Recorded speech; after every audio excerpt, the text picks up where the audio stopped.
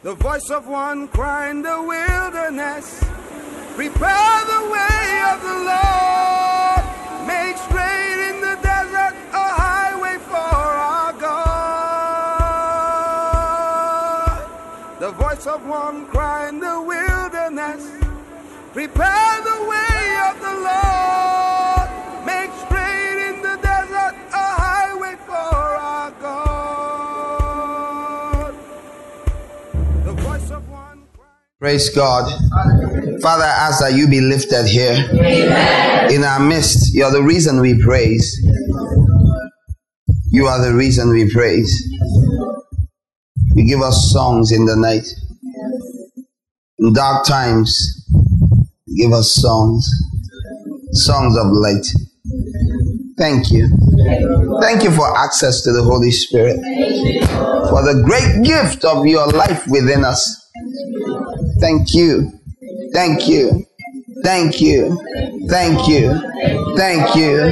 Thank you, good God. Thank you. Thank you. Thank you. Thank you. We have a hope and we have a future because we have you. Thank you. This night we ask for open eyes, open ears, and open hearts and mouths. We ask for your power to be present to accomplish your will. Open our ears that we might hear like a disciple. Open our lips that we might speak as one instructed. Everywhere your people are, visit them right there. Amen. It's such fun to see, such fun to see. Satan lose. It is such fun to see, such fun to see. Satan lose. Because Jesus is a winner man, a winner man, a winner man. Jesus is a winner man all the time. Say it again, 2 more times. Jesus is a winner man, a winner man, a winner man. Jesus is a winner man all the time. One more time, say Jesus is a winner man, a winner man. He's a winner man. Jesus is a winner man all the time. Hallelujah. You are. We acknowledge it. May we see it manifest here in our midst. Amen. Thank you. Thank you, Lord. Amen. Amen. Praise God. You may have your seats in the name of Jesus.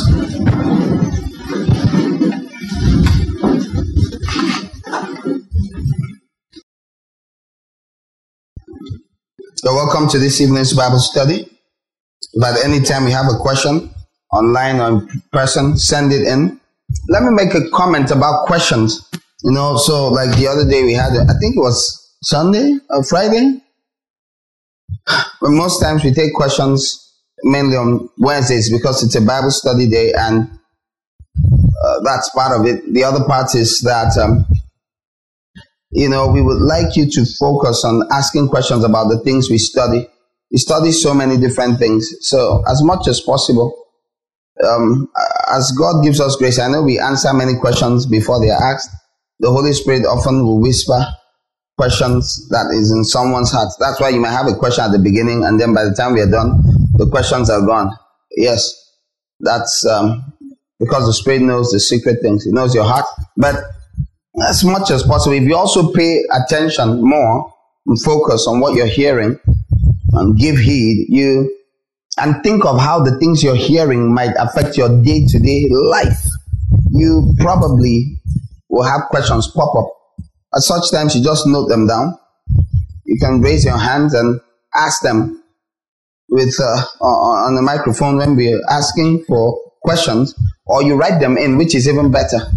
Write them in. If you don't have paper, you can indicate to an usher. They'll pass you paper and you write the question and send it in even far ahead. The reason we should ask questions is because in Jesus' meetings, questions were asked. And he didn't say, why should you ask a question? Just take it the way it is. No.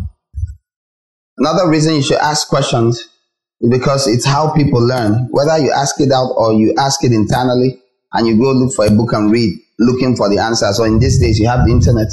You go on the internet and you search out answers. Answers are remembered better when it was a question. When there's no question in your head or mouth, even if you're given the answer, you probably may not retain it because it was not a question to you. It is why someone can be around information for the longest time, and then at some point, they start, it's happened so many times around me, and you see someone coming to ask you questions about things you've spoken about so many times, and you look at them in amazement. Didn't you hear me talk about this thing? Why on earth are you asking? I talked about this so many times. Didn't you hear when it was said? And the truth is because it was no question to them. Or let me use an example you'll agree with better. Many young ladies here right now, someday you'll be married as God wishes, hopefully, and you have questions about maternity, about parenting. Same thing with any other thing. Young people walking around, then they're about to start university education, tertiary education of some sort, and suddenly they're asking questions. How do you write this?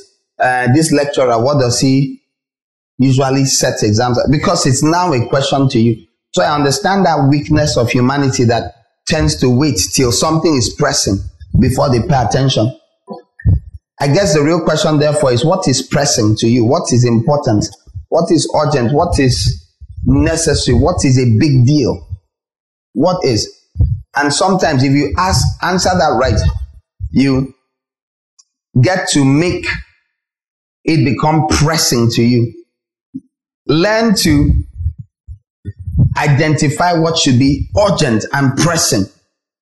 Then you will have a lot of questions in your head. As an example would be, what was I created for? Why am I on earth? If you have questions like that, were you here to get a good job, make money? Look at the number of people that run in and out all over the world, this country, especially. Serious brain drain and all of that happening. And running outside the country to go get jobs. Now, many of those people say they are born again, they prayed and fasted to succeed and all of that. But I'm sure many of them will be hard pressed to be able to explain why they exist or why God picked them and dropped them in Nigeria. Why he didn't put their soul in a Canadian body. They don't even think like this at all. And believe it or not, someday there's going to be a lot of answering to God. Not just because you went somewhere without his approval, but maybe more from the fact that you are willing to drop your calling for money, which is the greatest reason why they move, no matter what long story they tell. You can only deceive yourself with people. When you stand in front of God, all those stories will evaporate in a hurry. So the major reason is people are looking for a better life and all that. But the truth is, oftentimes, except in seasons of exile, God puts people where he wants them. That's why he put you there, even in your family, your parents and all that. Say, no, why did God let me to be born into this kind of family? For a reason.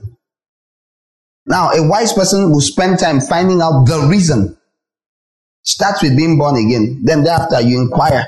You ask. If you're not too busy praying about money and material things, you spend the time asking, Father, so what? And he will show you that the reason you were put here was to develop certain capacities. You could have been put in a poor family where you had to struggle to eat. You learn to endure hunger for long periods. You're tough in ways that some people cannot even imagine. You could have some of you have probably realized it, that some of the best students in school and some of the best successes in business and the rest are people from very humble backgrounds. By that, I don't mean spiritually humble, I mean physical circumstances, poverty. Because there's a toughness in them. that can allow them keep things and survive on very frugal means, very little, while saving this to store and increase and go and buy not just cups of groundnuts, but to buy a bag, because the returns will be so much better.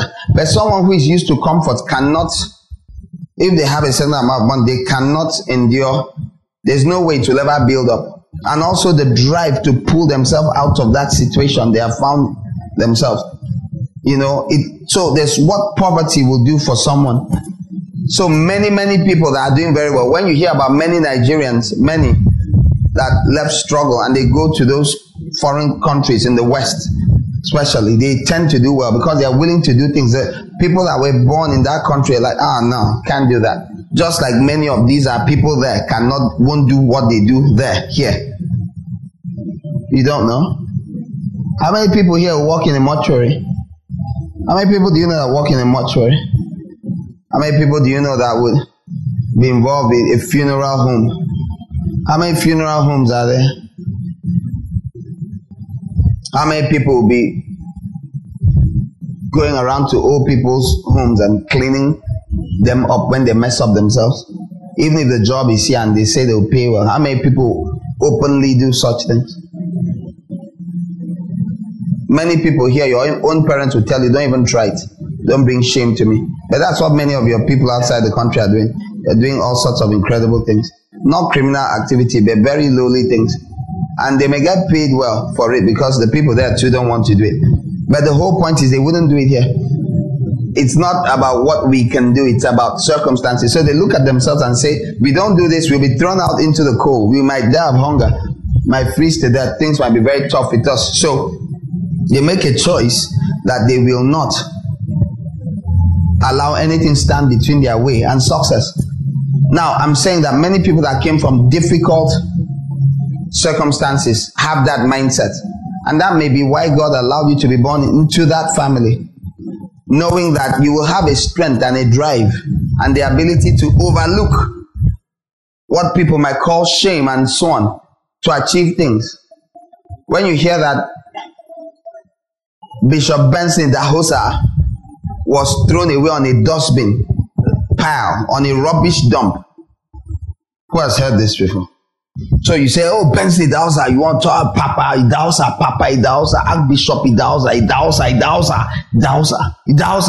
You think that name did not exist before he was born? Does that name not exist after he's born?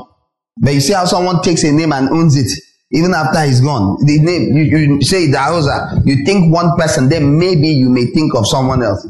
They have to explain. Whoever tells you the name without explaining it will be told, are you serious? You have to speak clearly.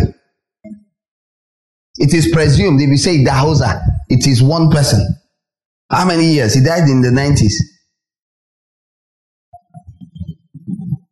But where did he come from? They threw him away. Have you seen these rubbish dumps on the road? Rubbish pile. They threw him away on it. I don't know how long he was there before the mother, whoever, sneaked behind and went and picked him again. That his background is not happy. If he spent his time walking around the earth saying, God, why? Why did you allow that happen to me in my past? That was his past. God's not as interested in your past as you think. He's interested in your present and future. And unfortunately, to get to the present, you have to pass through the past. And that past has a role to play.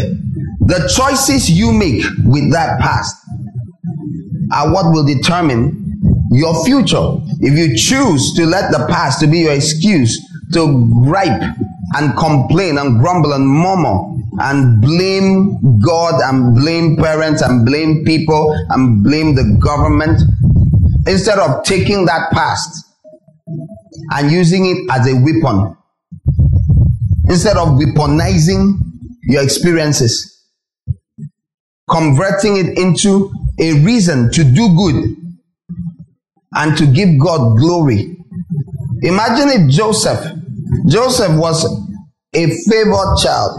He was the first son of the not just preferred wife, the intended wife. A man has a goal to marry a woman. Her name was Rachel. They deceive him. Give him the first daughter. After he works for the man for 7 years. 7 years. 7. And the man says,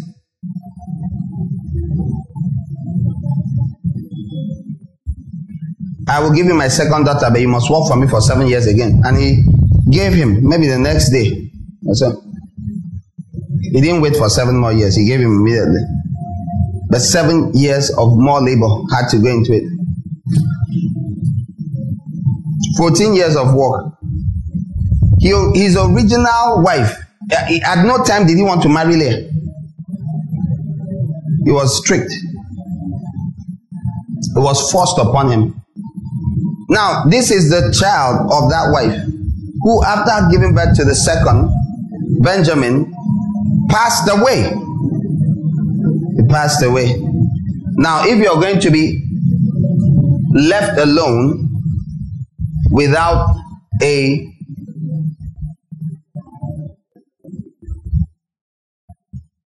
wife that you favored, then at the very least, you are going to take solace in anyone that reminds you of that person. So who do you have? You have Joseph. Do you think he likely looked like his mother in some form? Yes, she was very pretty, good looking. And there he is, a small boy. A young lad. Was a young lad. And then there's this little one here who is a baby. And here's this young boy without a mother. A young boy without a mother. Who do you think that boy will be around the most? Naturally, his father had, the other ones were children of Leah. Okay, fine and good. Reuben, son of my strength. But there's the other ones from the children of the servants to these women. Then there's this one, the original child that should have come. He should have been the first, with the blood of Rachel inside him. And then he's without a mother. You think you hang around daddy a lot? Do you think daddy might be inclined to say, come Joseph, how are you? Because the other ones have their mothers. This one has no mother. Are you understanding why Joseph had to be close to the father? He had no mother. The other one was a baby, growing up and coming. So he'll be close. Naturally, he'll be holding the child a lot. Imagine that child walking around crying every time. Mommy, mommy, where's my mommy? I want my mommy. Naturally, the father will be grieving with him. So there was a basis for a very strong bond. All right. Now this boy goes on to be special, I guess, because he's around his dad too a lot, you know. And apart from that, God's intention before the foundation of the world. So he's obedient and yielded and more honest and had more integrity. There's something about being the child of a slave. If God doesn't remove the mentality of a slave from you, you would tend to keep acting. And that's how many of God's children still behave. That's how the children of Israel behaved when they left the land of Egypt. They had the brain of a slave. The Bible says if you speak to a slave, in the book of Proverbs, said he will not listen. Say though you speak to them, they will not hear. There seems to be something wrong with the mind of someone who does not see themselves. It says though he hears you, he will not heed, like as though he has some form of blockage in his mind. This is a state. You want them to get to hear certain things, they are going to have to go beyond that place. They are going to have to come to the place where they see themselves as more than something that was rejected or sold. It's why the sonship message in the body of Christ was so popular that it was open to being abused. Was open to abuse because people are so insecure. People are so insecure. And it makes them act certain ways, which they shouldn't act. All right, but Joseph was not like that. He was sure his father loved him. So it's really important that all of you must, after you become a child of God, you must understand, even before you're saved, that God loves you. How much more when you have come to the Lord? God loves you, and He is going to help you if you will allow Him. But if you will not allow and you keep saying, why was my condition so? Why was I made? Why am I the child of a slave? Why? Bitterness makes you bad. Bitterness. Take your eyes off the past and be interested in what you can learn from it. Joseph did. Those sons of his mother's slaves, they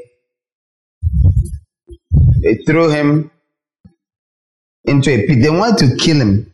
Conveniently, it shows you how evil they were. They were willing to kill him, and he was thrown into a pit and sold.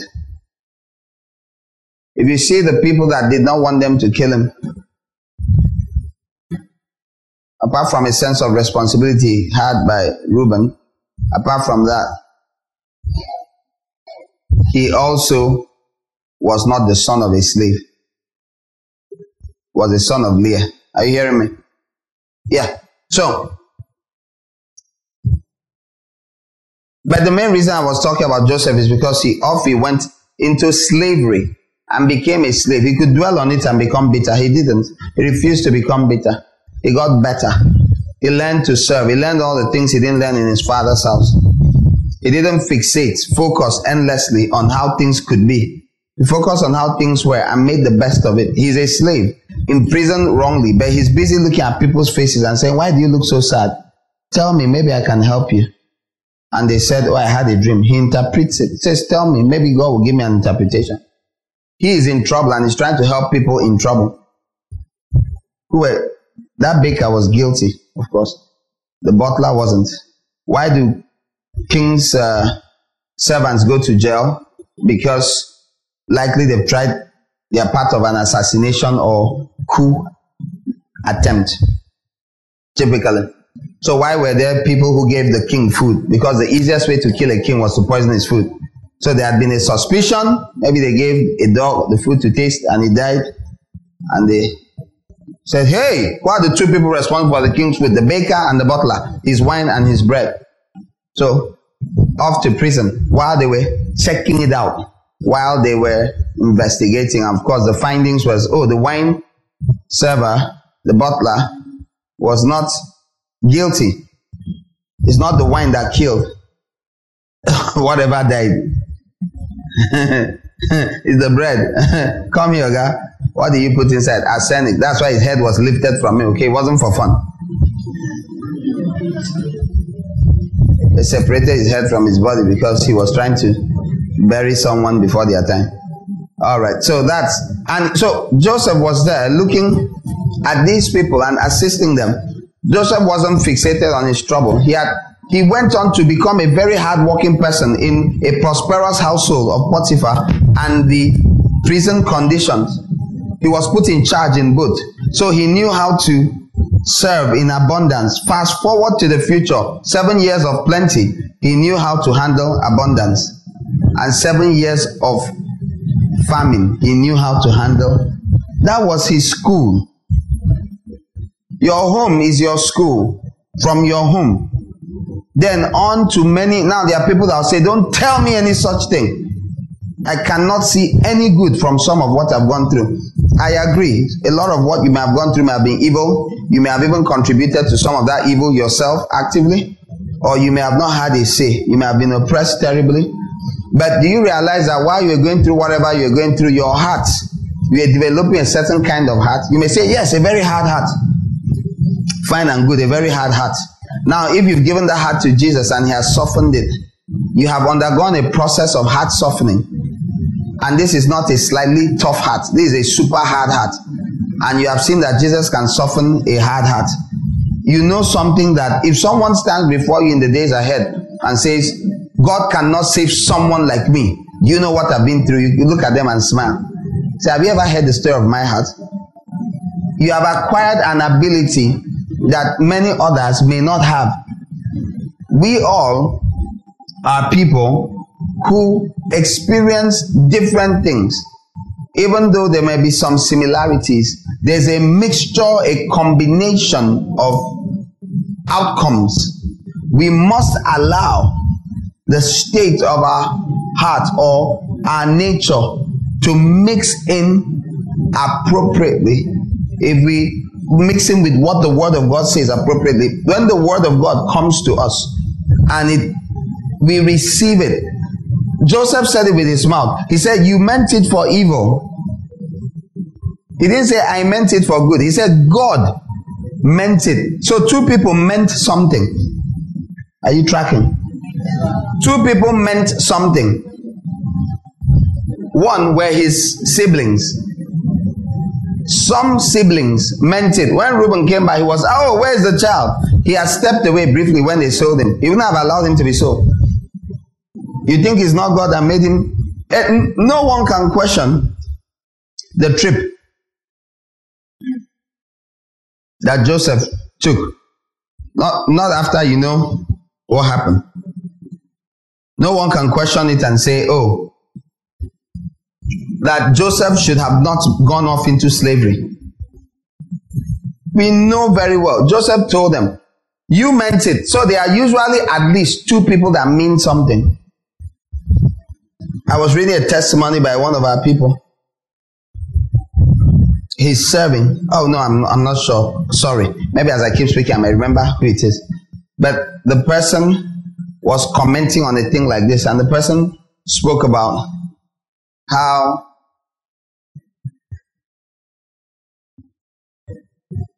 they were told a certain thing and how they reacted to it. Someone can say something to you, you think a certain thing, and you're like, this is how I react, or you react a certain way. In the midst of that, God is doing his own thing. So the person was, I remember now, the person was sacked. Not sacked, given tough conditions of service. Okay, I'm going to employ you. Why don't you come work for me? I'll pay you this. And the person came in and was paid far less than what they were promised. I'm like, I thought you said you pay me this. And they're like, how can I pay you that? All sorts of things. So you see your heart. So God hardens people's hearts towards people. And the person was tracking now because the person has this good opportunity and is all happy. Wow, things have looked up. And I wouldn't know all of that, but the person gave the history, and this has taken maybe many months, maybe 6-7 months. I can't tell. I know maybe it's up to a year. Okay, in case I missed it. But person was even pointing out, oh, when they told me, I had told you, and you said this. I was even surprised that you said this. And I recall faintly. I said, I also said, do I move here? And I said, will you leave your mother to? Just 1-2 things like that. But the person took it all seriously now. I may not recall, this happens all the time, but the person acted now, it has opened doors to one, very good opportunity. Just the whole point is the individual was tracking the places where God will harden someone's heart and they push you away, and doors that will shut in your face, and was analyzing beautifully how all these shut doors landed me here. Now, if any of these other doors had opened for me, or I had pushed through into them forcefully, something I usually warn you guys about, be careful which door you push through. You get to a door and you try it, wiggle, you pray about it, you wiggle, leave it alone, don't crash the door. Be careful what you force yourself into. You may force yourself into something and be successful. As I often say, if you're successful in what you should not be successful in, it will be a source of great regret. A source of great regret.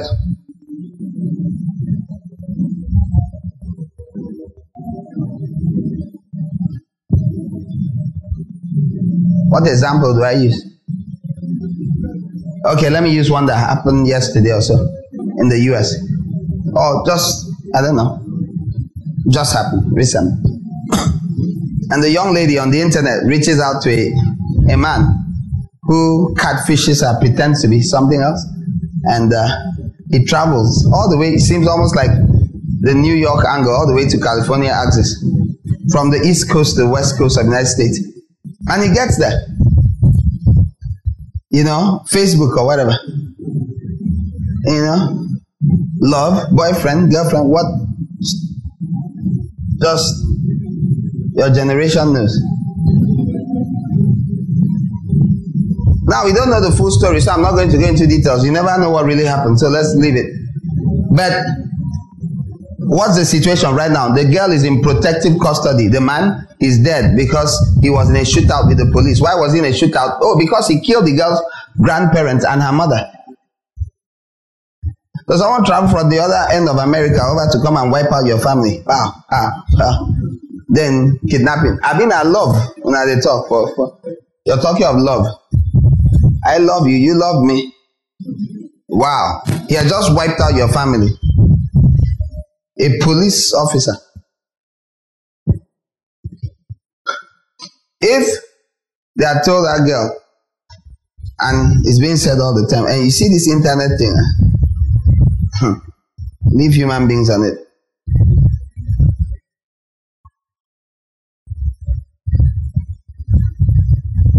She said, I better go away. Old school.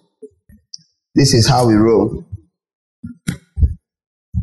Anyways, back to my illustration. People mean things for different things.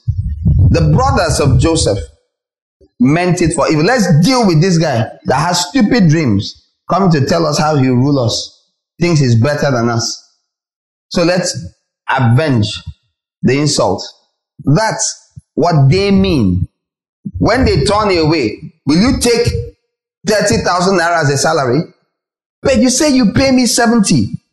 In our kind of line of work, you shouldn't pay me less than 90. Why would you pay me 30? Okay, even if it's half, when you pay me at least 50, that's what the other one. No, and the person is thinking she means, if I can get you to work for me and pocket the other 30 minus 20. 20 times 12, 1 year is 240,000. 240,000, I can add it to this. He means it.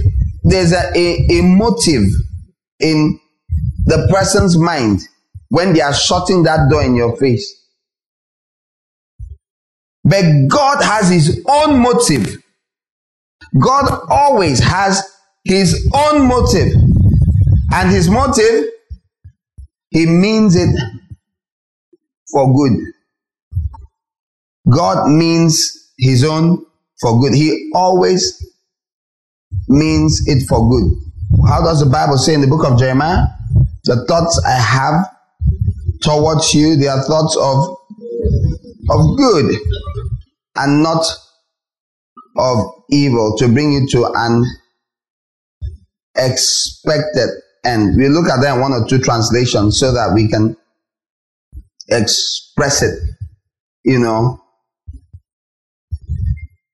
Okay? Yes.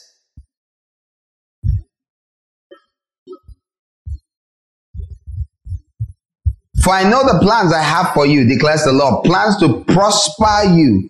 Prosper, when you come across it, it does not mean money. It means progress. It does not mean cash. Throw away that thought. It's wrong. That's not what the word means. Okay, it means to succeed. How many of you want to succeed in your exams? So your lecturers will give you money on the last day? Good. So that success does not mean money. Have you heard me? If I say how many of you want to succeed in that business endeavor you just invested in, it means return on money. But success is not money. You can have a very successful life without money being involved.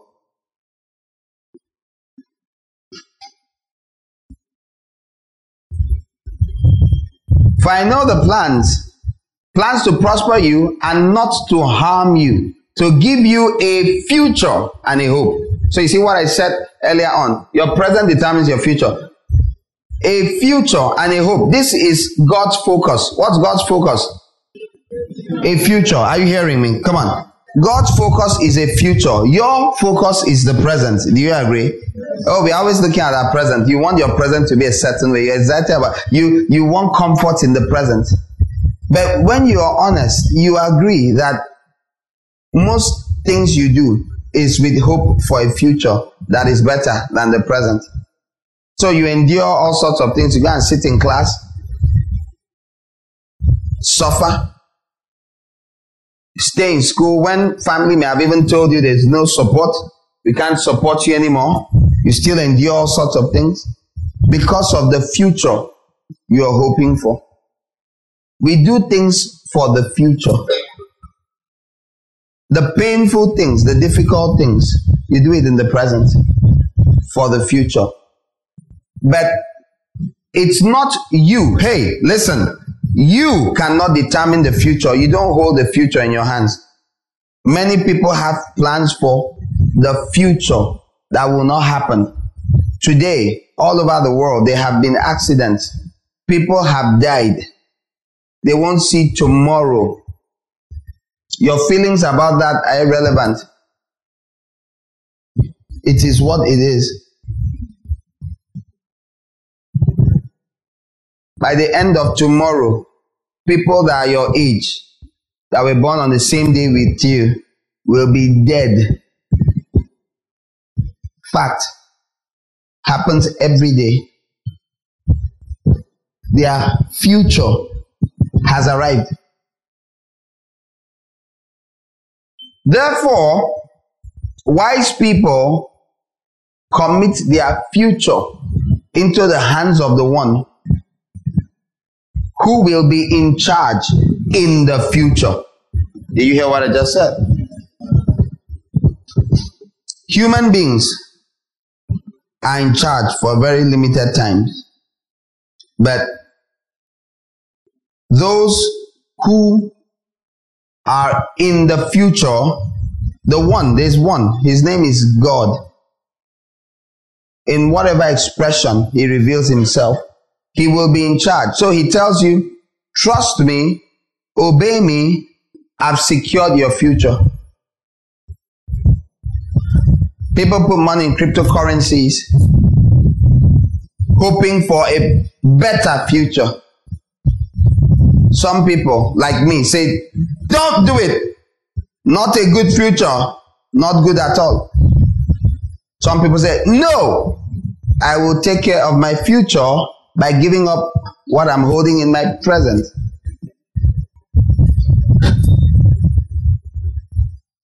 For many of them, the future has come. It's not in the future anymore. The money is gone. No future there. No police, nothing. The worst you can do is assassinate the people involved. Between 28th October and day before yesterday also. How many days did that be? In a period, I think that's an old video. A period of a few weeks. They found the dead bodies of 3 people that became very wealthy from cryptocurrency. One was fully dressed in his clothes with his wallet in his pocket, so drowned. Maybe he went swimming with all his clothes. The other one died in his sleep. The other one, I can't remember. So someone was asking, what's happening to these cryptocurrency moguls? Why are they just dying strangely, some of them? A bit strangely. No. This one with clothes on is someone else. But I'm just saying that maybe some people might be angry. Like, wait, so our money just disappeared like that?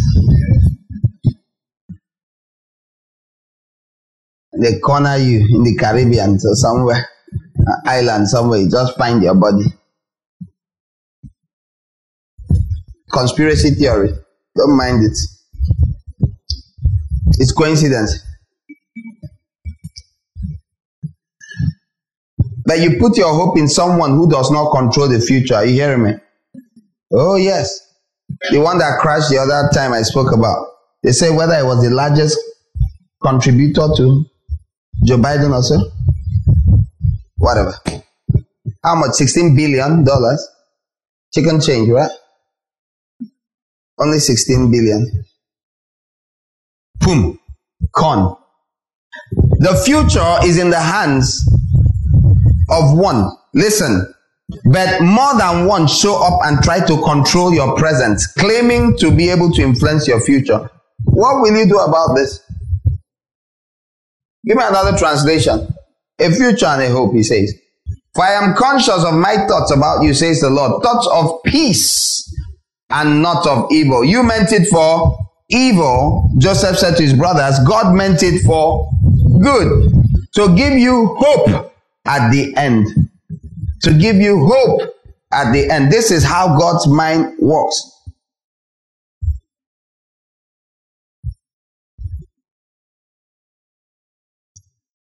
Another says, I will bless you with a future filled with hope.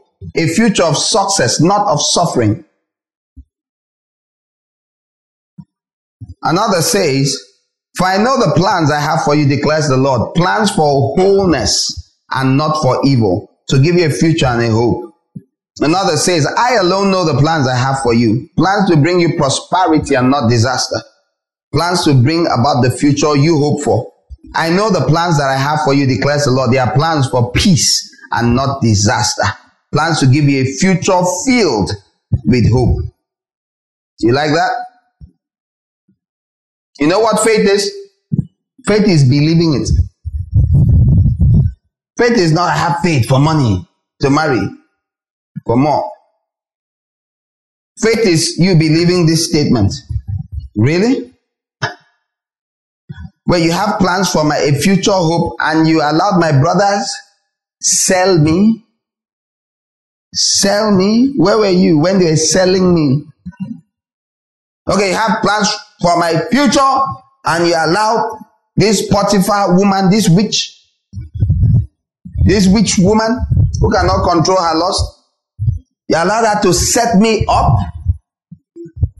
Okay, even if I believed you before. So you allowed me to help that man interpret his dream. I gave him a prophetic word that, oh God, you'll be released 3 days. If I'm a man of God, 3 days. Remember me, oh. Remember where the oil flowed from. Remember me. Are you hearing me? Mr. Frank, remember me. Remember the hand that fed you. Remember. He slid away. The guy forgot him for 2 years. More or less. He forgot him completely. I mean, the guy had explained. He has tried. So he finally explained. See, this thing, I didn't do it too. The man forgot him. Must have thrown a party with his wife and family. Forgot the person who gave him the word. 3 days. If I be a man of God, 3 days. Joe stayed. He stayed on in prison. There he was, suffering as he used to suffer. Remembering daily. It's not just that I shouldn't be here. How many of you think that Joe had a pattern of misfortune? Spiritual patterns. Have you heard that before? Yeah. Give me the names, please. It's long since I left normal church. Spiritual cycle. Say it full now. Don't just say cycle. Satanic cycles. Yeah. Do you think it just... Yeah? Yoke of stagnation.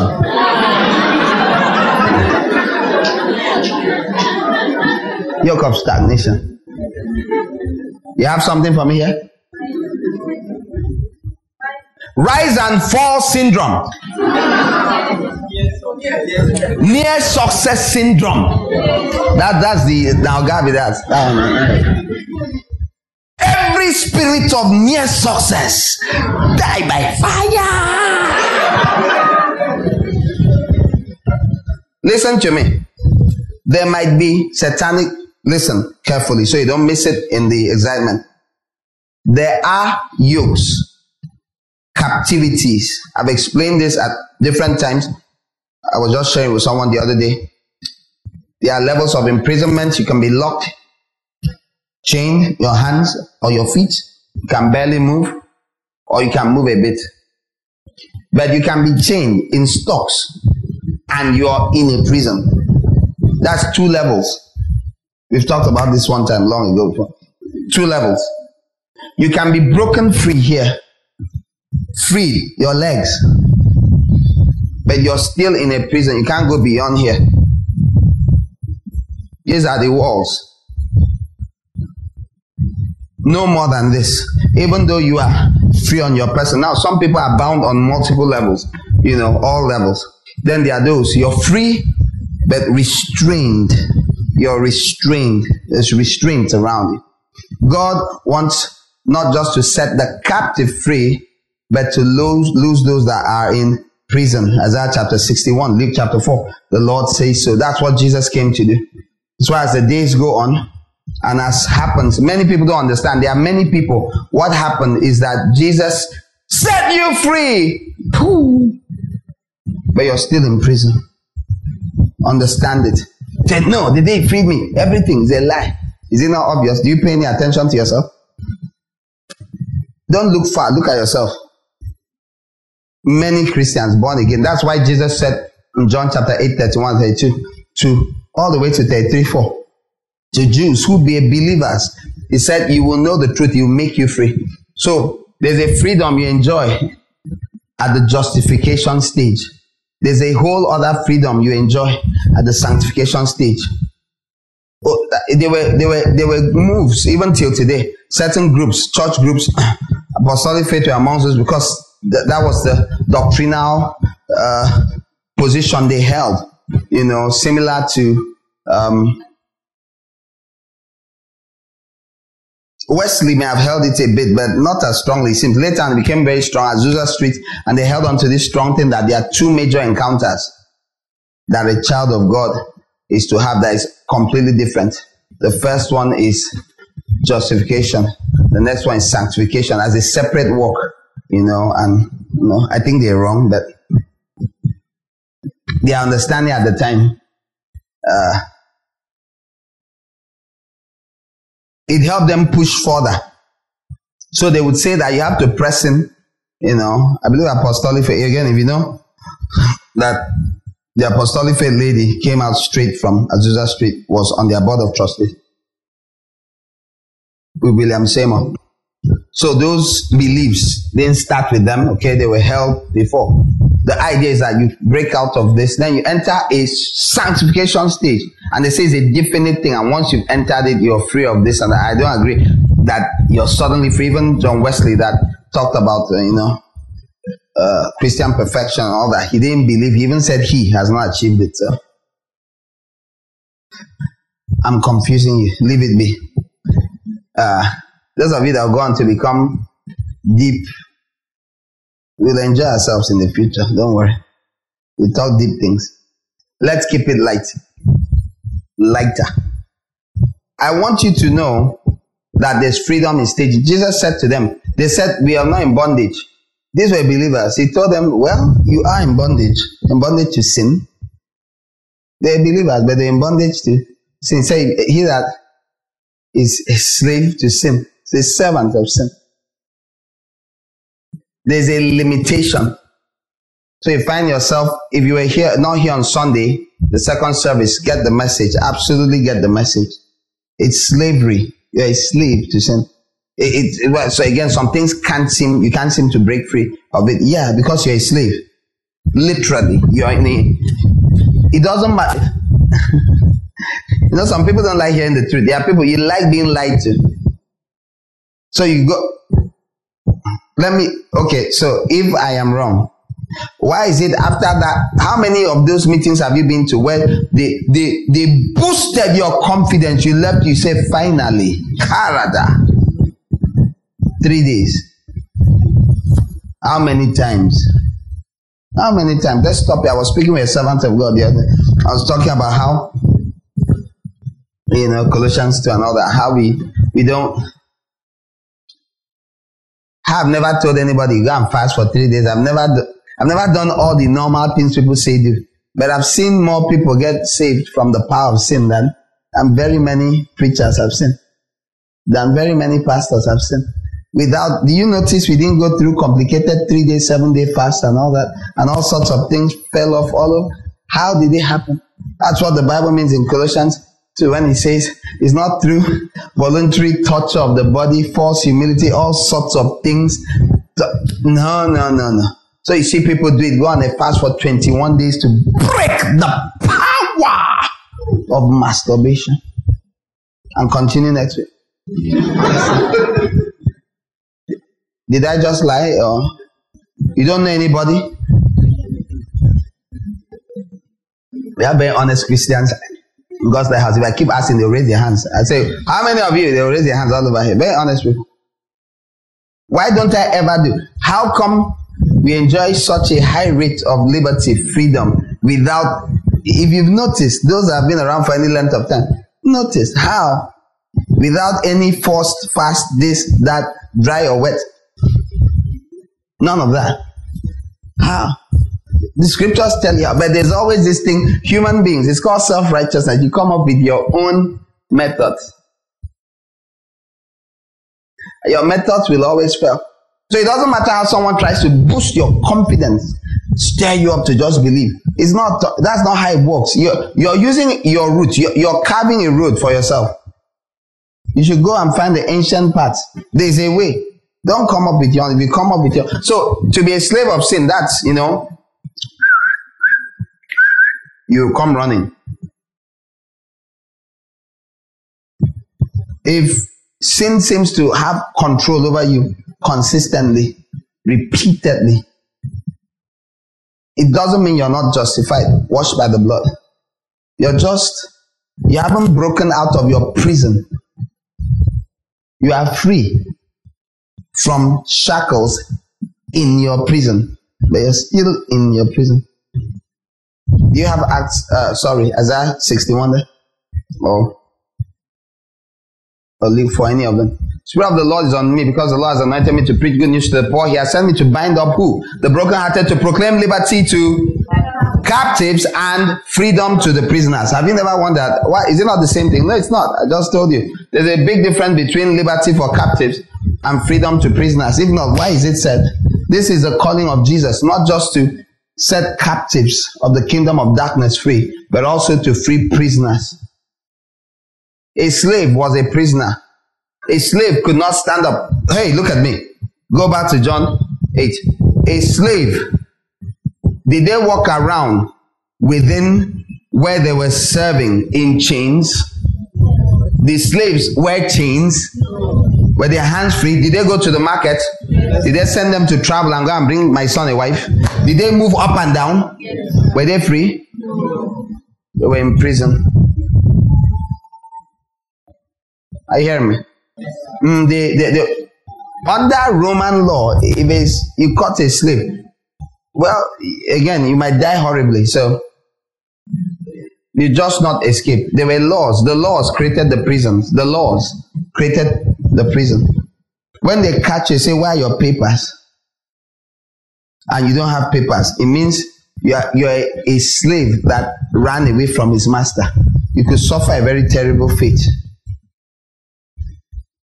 You have to have letters of freedom. If you think that's too far, Roman times, then let's go to United States of America before the Civil War, which, by the way, was a fight to free blacks, mostly.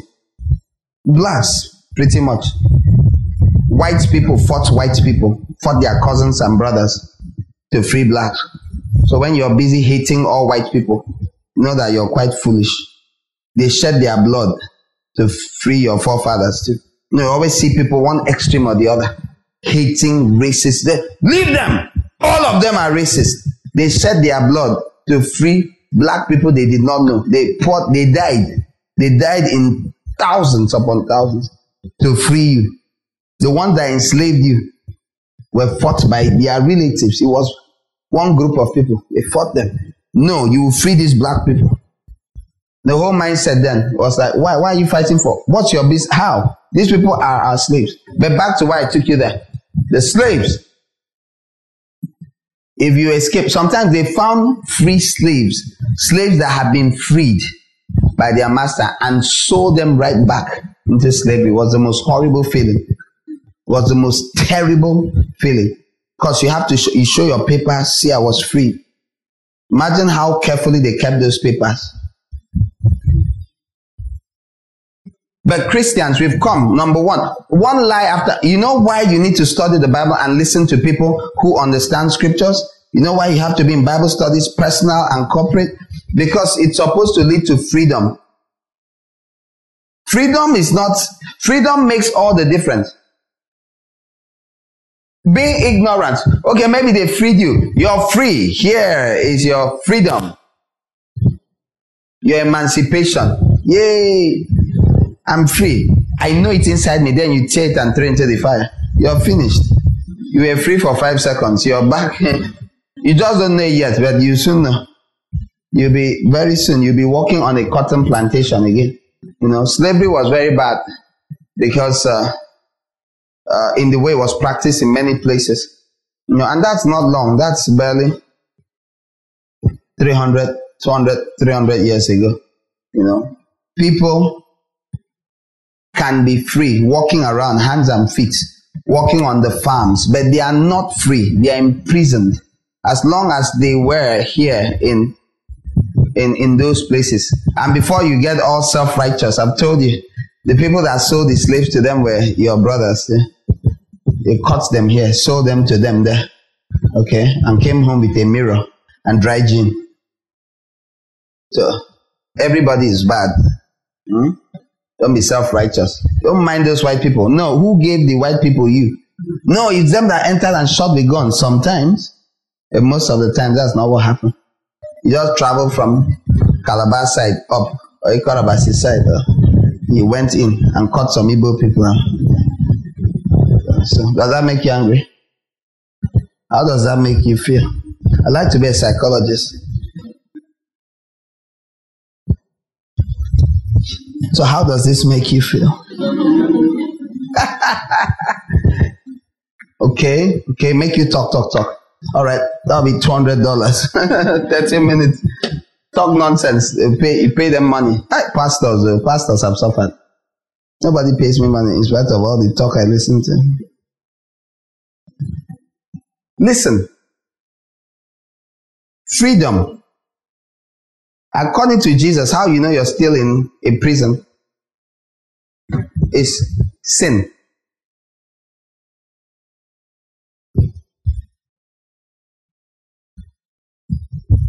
Nobody says you were not set free from captivity. But someone should probably tell you that you're still a prisoner.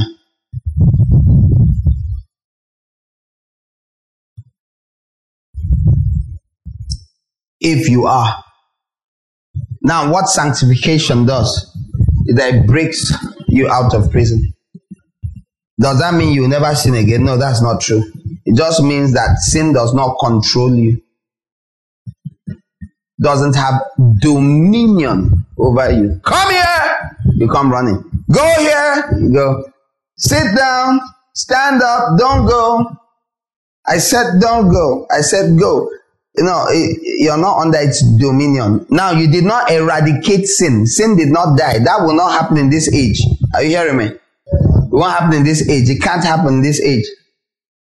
Sin will not be eradicated even in the next age.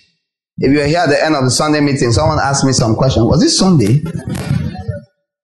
Second service. Sin. How do I know? Because the Bible says they will surround the holy city to attack it. So they'll still be sinning. It says Satan will be released and they will follow him again. So sin is still around.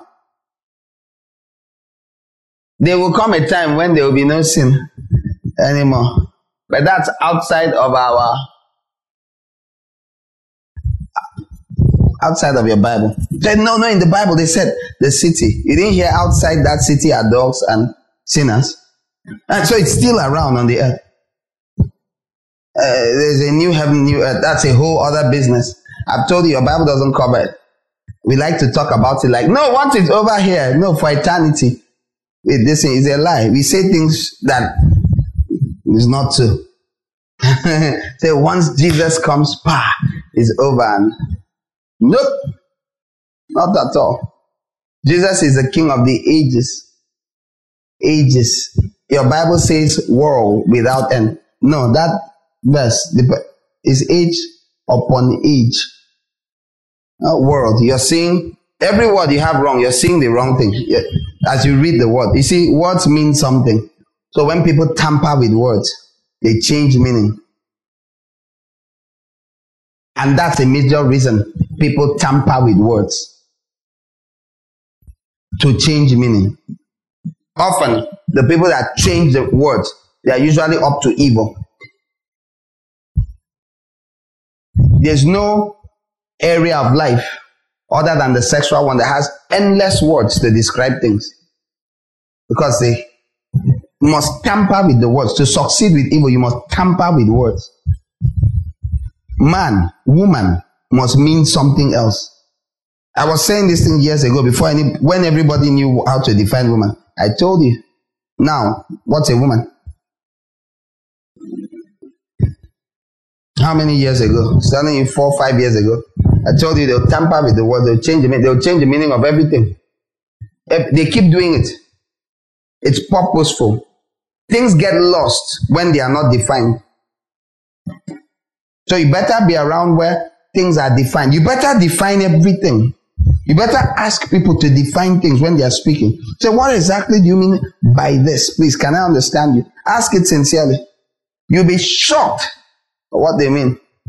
A very popular pastor many years ago, big pastor, popular, big. At the time, it was on Time Magazine's 100 most influential men, and he said, we are in support of love. As long as it's love, whether it's between a man and a woman, or a man and a man, and a woman and a woman. Oh, wow. That's what you mean by love?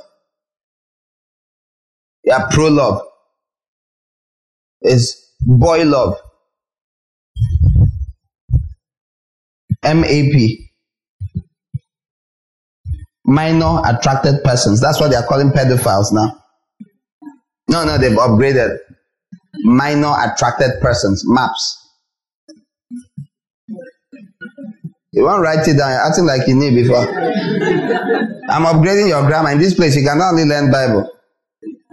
I insist on you're learning more. Minor attracted persons. That's what they're calling. You don't know what a pedophile was either. That's why it doesn't mean anything to you, right? Okay. Sorry. Pedophiles are people who seek sexual gratification from little children. All right. Now, people may have fallen to that. Jesus forgives that too. But it's a terrible thing. There are levels of sin. People act like it doesn't matter. No. Go and listen to the messages from 2017-18. I beg you. Go and listen to them. Listen to former messages. Okay, but know that there are levels of wrongdoing. Fornication is a sin. Male, female, babies, consensual. You agree to do it. You're both sinners. You're in trouble with God, but still, you agree. It can never compare with having sexual activity with a younger person who does not know what you're even doing. It's not the same. You don't say, no, sin is sin. Sin is sin. All those careless ways we speak. That's how the devil stands and tells you have already done it. Sin is sin. You're finished though. You didn't read your Bible that the consequences of sin differ. Even if it's sheep you stole. You stole someone's sheep. Exodus 22. You stole someone's sheep. If it's in your house and they find it, you return 2. The same sheep, if you have killed it and eaten it, you return 4. You still think sin is sin? Okay, I agree. Sin is sin. Consequence is different. Consequences are always different. Always different. Consequences. Smoke is smoke. There's smoke that makes your mouth smell bad. Then there's smoke that knocks your head. Like an engine. And you come out and say to your mother, babe.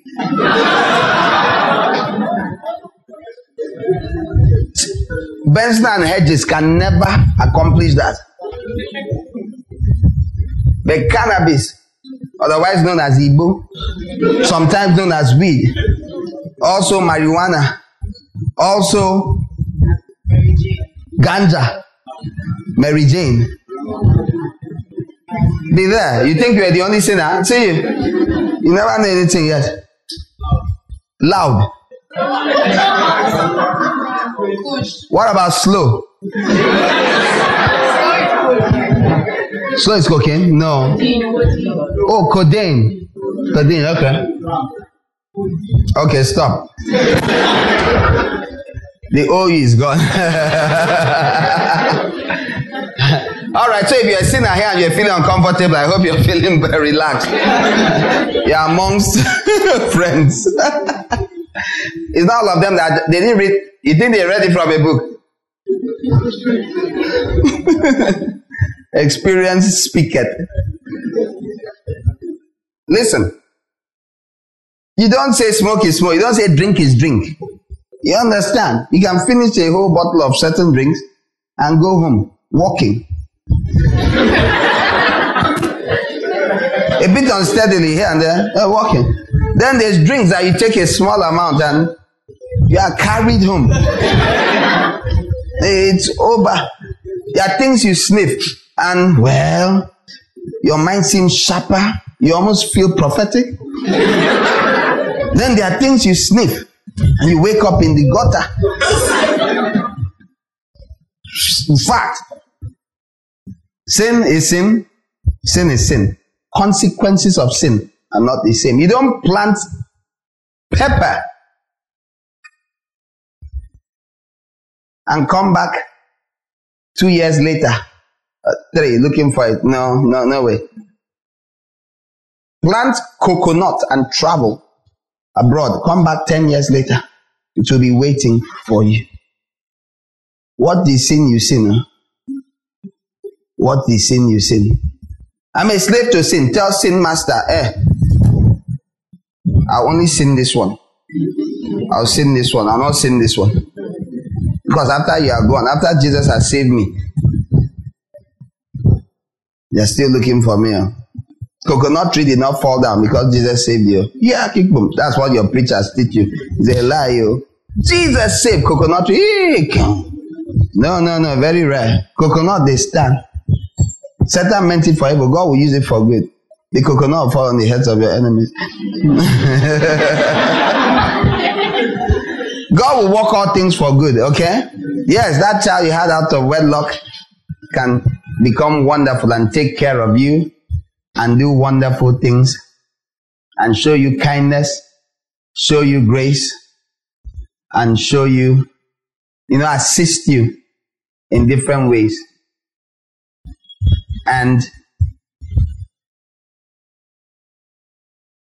But there are other things you do that I didn't say God has not forgiven you, but so never allow master sin while he's still calling the shots to push you too much. I've heard of people come out of darkness and they say that even when they're in darkness, they could never cross certain lines. And I used to find it interesting, they were never involved in a human sacrifice. Here you hear certain things. Satan tries to push people deeper and deeper.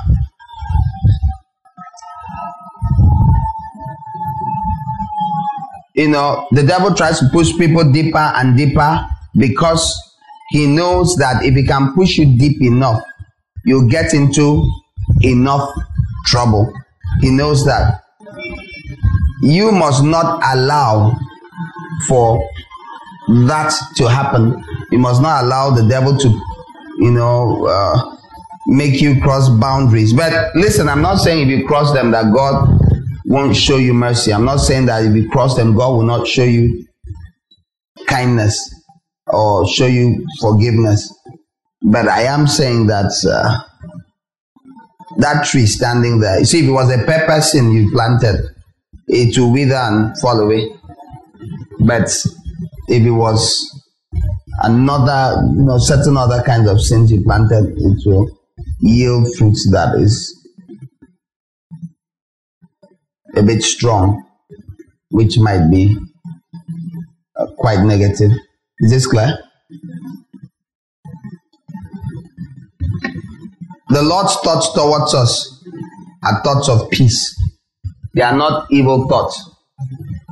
They are thoughts that will result in good for you. I want to show you something. You may have heard it before, heard it at different times, but let me still show you.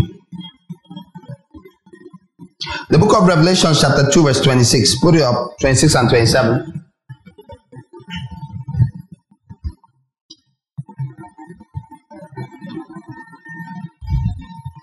And to the one who overcomes and continues in my work until the end, I will give authority over the nations.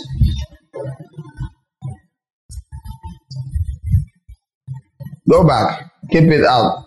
Let me see it clearly. Everyone, follow. We are going to be fast. To the one who overcomes and continues in my work.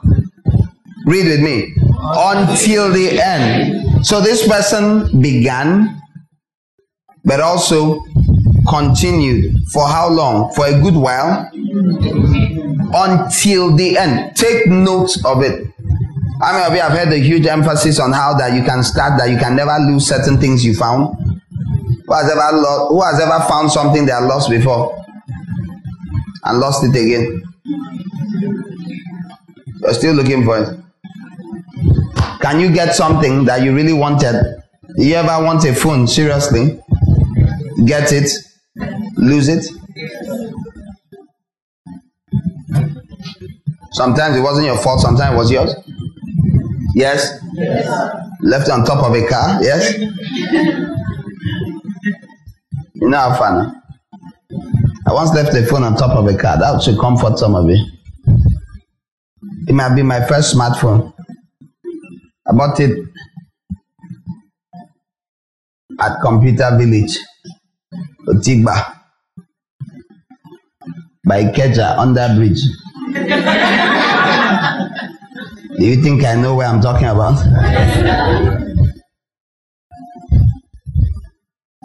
Are those guys still selling in the middle of the... Okay, none of you actually know Computer Village. I asked a question now. Okay, your family used to drive past. They go inside, now it has a gate. I say, are those guys still selling in the middle? They chase them.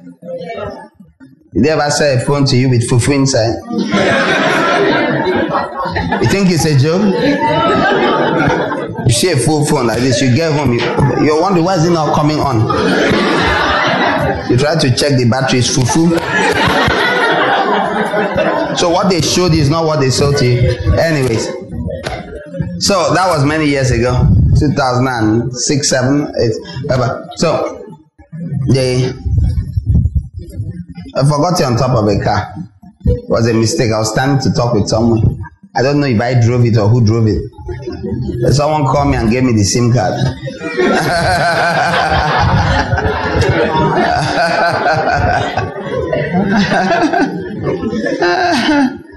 Oh my God.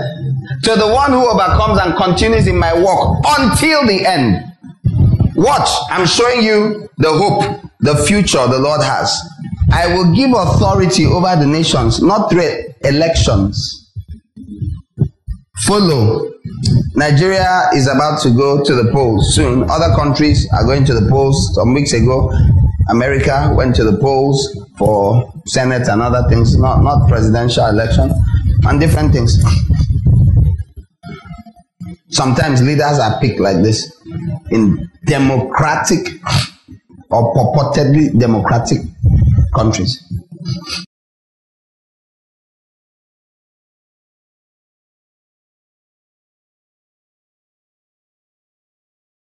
The way people get authority over nations now, especially since democracy became a thing somewhere here. Heard of the Magna Carta? somewhere in the middle of this space. So when they start saying the people should decide, the people, the UK, the people, as opposed to monarchies which had existed, where a king, aristocracies, the ruling class, then the people start having a say. The people. Then America became the bastion of democracy, where the people, now France, Montesquieu and the rest may have pushed it, government of the people by the people for the people. Yes. We decide. Get rid of that Louis.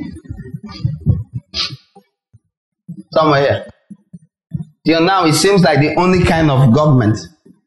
And you guys act like it's the only kind. When it's just day before yesterday, that's when they started this thing. All of before then. Nah.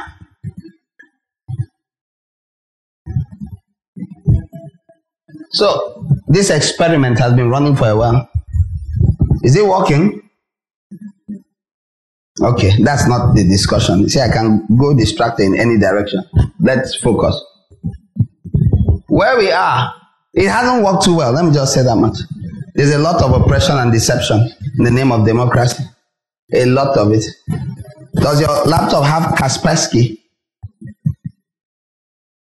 Do you know Kaspersky? Do you know McAfee? Antivirus. You know it was someone's name? You know a human being was called McAfee that owned the company? But you've seen McAfee pop up. Do you know McAfee ran away somewhere from America and said they want to kill me? Who knows? Oh. If you do this, now seems as if I have knowledge. Like, now if I thought you knew, I'm sorry. I'm not trying to. Do you know McAfee said they want to kill me? Do you know McAfee died the next day or 2 or 3 after I said they want to kill me? American government wants to kill me. Around your lockdown, this was happening. It's not.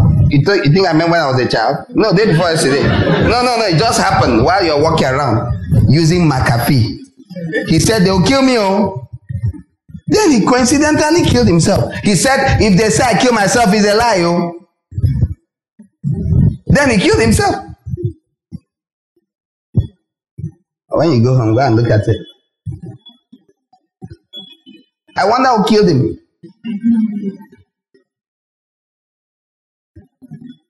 Maybe he killed himself. You know, when someone sends a message and say, hey, someone sent a message, one of these guys, and he said I'm going to end like this. They want to kill me. The CIA and Mossad, they want to kill me. 4 days later, they found him with his clothes, everything on, dead, with his wallet in his pocket. Maybe he went swimming in his clothes. Democracy.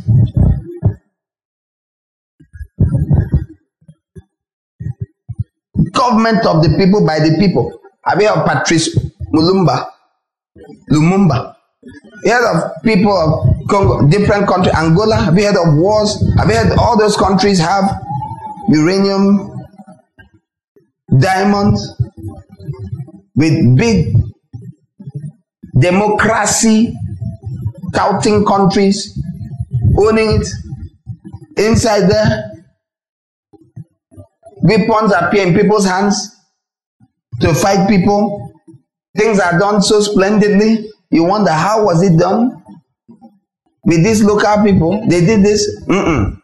Sometimes democracies don't believe in democracy at all. Just don't join and do that foolishness and say Nigeria. Just stop. Don't say it where I am. Because all the people you admire, you don't know nothing. Democracy is man making an attempt. I've told you democracy is not spiritual. Again, when was that sermon preached? Go and listen to it. 2018. Democracy. They should say democracy. Because there's a lot of demons involved in the craziness. I'm serious. The best kind of government is the one that was practiced in Israel that God intended to practice in Israel. Are you listening to me? Yes, sir. It's called a theocracy, but it also appears like an aristocracy or a monarchy. A theocracy, like that was the amended version. A theocracy is the rule of God. They are leaders, human leaders, heads of the tribes, elders.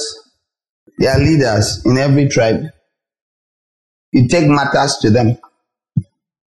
It was kept simple and it's based on the laws that God gave. Do you remember when we were praying that God is the lawgiver? God is our king. God is our judge. He will come and save. Isaiah 33 verse 22. For the Lord is our judge. The Lord is our lawgiver. The Lord is our king. It is he who will save us. Do you see who will save you? Do you know why you complain and murmur endlessly about government? Because you made human beings your judge. You made human beings your legislature. You made human beings your executive. But the scripture says the Lord is our all these things. How many of you want the Lord to be all these things to you? Good. Now you're not going to see the fullness of this in this age. You have to wait till the next. And God right now is running interviews for the people he will appoint to execute this for him. That is what Christianity is about. Not to go to heaven and walk around with your flute because you like flute.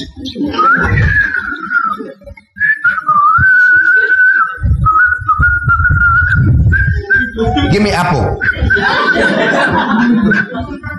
Me, I prefer avocado. All of them juicy and big. You're walking around heaven. 20 years later.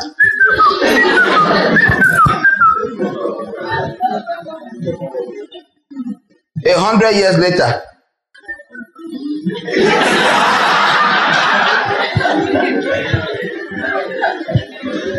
You might even start sinning. Because it's boring. It's very boring. So I made it again. I don't preach on it much now, but in the early days, when many of our people came first, I had to spend a lot of time abusing the common notion of heaven and the future. Now I take it you should know. If you don't know, go and listen to the former messages. Listen to them. I often spoke about it because I had to disabuse your minds. That boring picture of people walking around doing nothing, all wearing white like this my jalabia. See my jalabia? They gave me in Abuja. I need to go to Abuja again. Maybe it'll be another color. This is just the second or third time I'm wearing it. I miss it. It's a nice, comfortable thing.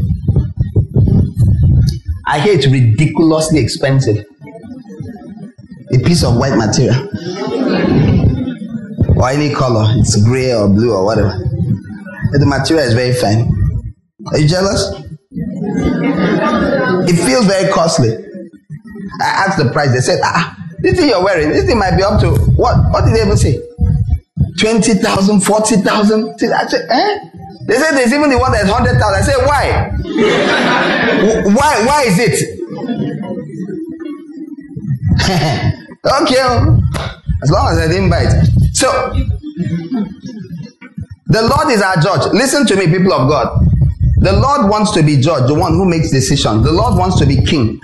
But he uses people. He tried it in Israel, a holy nation, peculiar people, special possession. They failed woefully. They didn't have internal power. They were not justified and they're trying to live sanctified.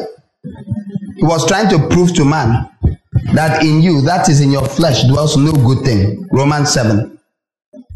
When he proved it, remember this was a shadow of things to come. The substance is Christ. Then he brings the Lord Jesus and shows us how the proper order is. The change starts from inside. You're washed within and cleansed, purged, forgiven, accepted in the beloved. Then and only then can you now pursue sanctification. Using what? That same law.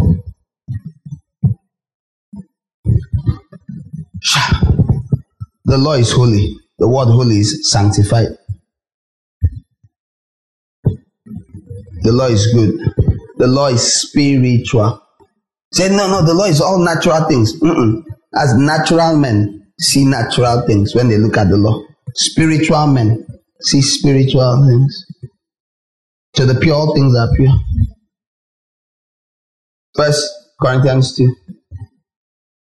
He that is spiritual judges all things, but is judge of no man. The natural man cannot discern the things of the spirit. That country did not allow the Lord to rule over them. So he told Samuel, okay, fine, since they want a king like other nations, even though I told them they were a chosen nation, a holy nation, set apart nation for me. They chose to be like other nations. Give them a king. And he gave them Saul. He said later, I gave them a son, a king in my anger. I took him in my wrath.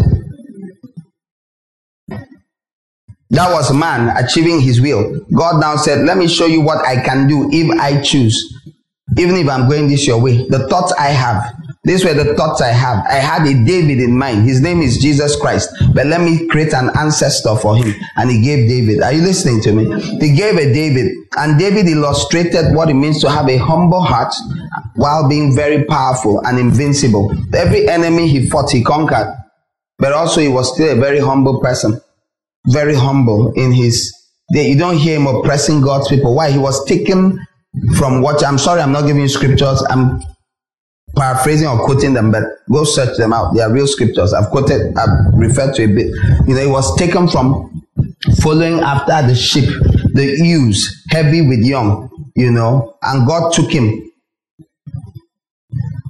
And he cared for the people of Israel with the skill of his hand and the integrity of his heart, which is what God is looking for. Skill and integrity. But Jesus put the order right. First, clean the inside of the cup. The outside will be clean also. So you focus on the inside. Why Jesus came and they expected the Messiah to come and conquer Rome.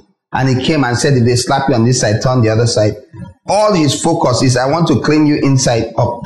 First of all, inside. And that is why you've passed through hardship in this life. Because it's through the blows, that wound, that a man innermost being is cleansed. Is this in the Bible? Huh? You're not sure it is? Please, give me that scripture in the book of Proverbs. Blows cleanse you. Blows, they cleanse you. The blueness of a wound. King James is very interesting. 20:30, book of Proverbs.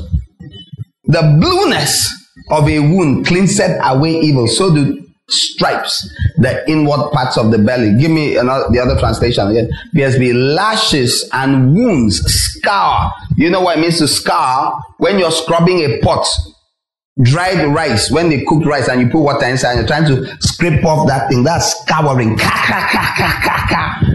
Lashes and wounds scour evil, and beatings cleanse the inmost parts. Hear me. You think that all the difficulty and pain and sorrow you have suffered is wickedness. But a lot of it is to show you your wickedness and your evil. The way you react to it. What Joseph's brothers did to him could have brought out a monster from him. Or it could bring out the beautiful Joseph we all know and admire. Who ended up what? Ruling the nations. Did the nations, the Bible says all the earth came to Joseph to buy grain. Have you read that before? Yes. It says all the world came to Joseph. Was Joseph ruling over the nations? Before he got there, was he beaten with oppression, with injustice, with difficulty? Nobody likes this thing. But if you go through these things, hear me, and you go to God with this sorrow. Isaiah 53, he was wounded for our transgressions. He was bruised for our iniquities. The chastisement of our peace was upon him. And by his wounds, we are healed. The Lord is our judge, our lawgiver, our king. He will save us. He will heal you. The book of Jeremiah chapter 17 says, heal us, O Lord, we'll be healed. Save us, and we will be saved. Healing and salvation go hand in hand. They go hand in hand. Go hand in hand. Being saved, sozo, is equivalent to being healed, because you're saved or healed out of a thing, including sin. James 5 tells you,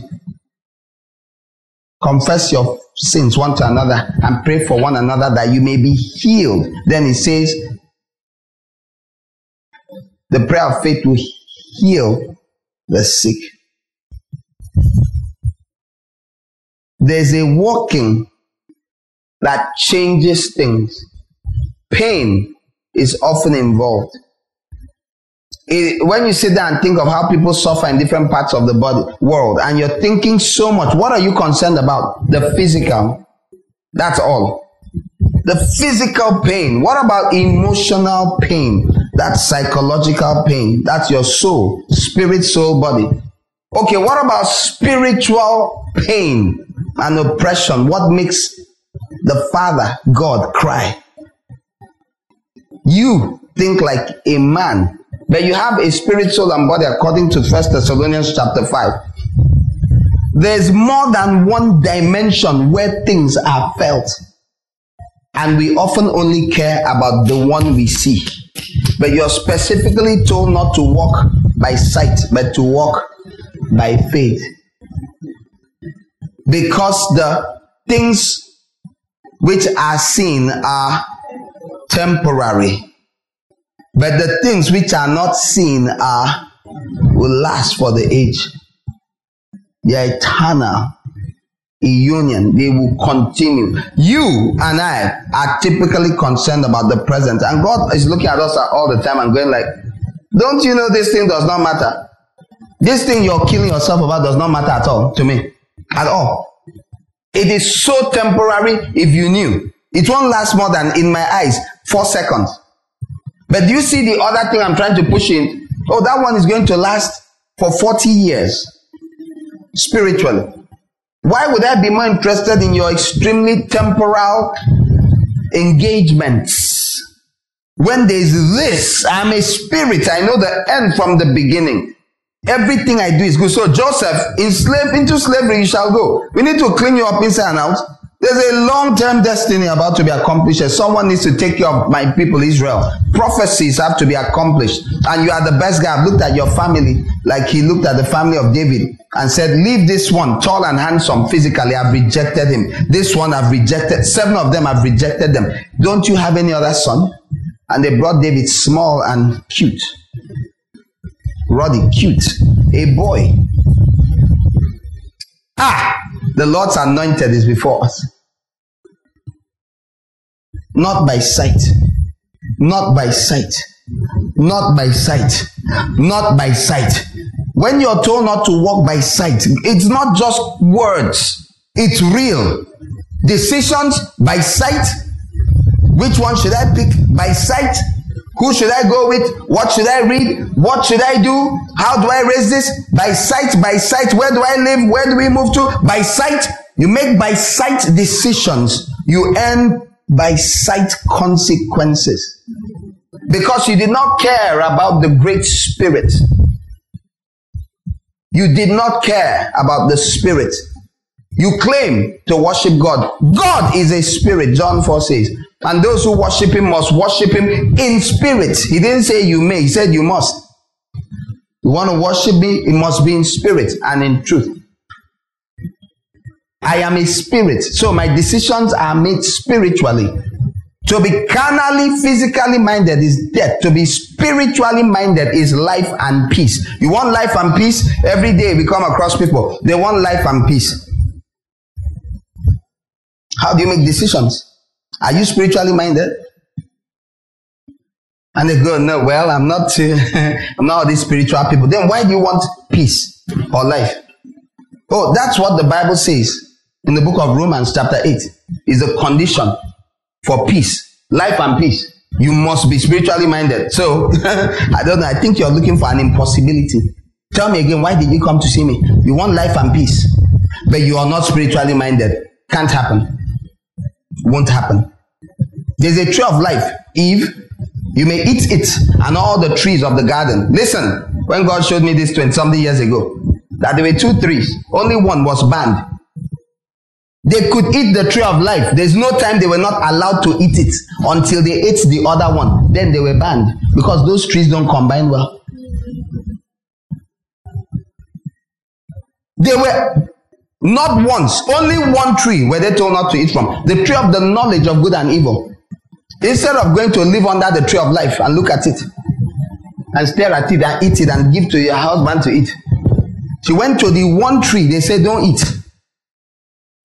Because once we hear don't do something, it always becomes extra attractive. You know what that is?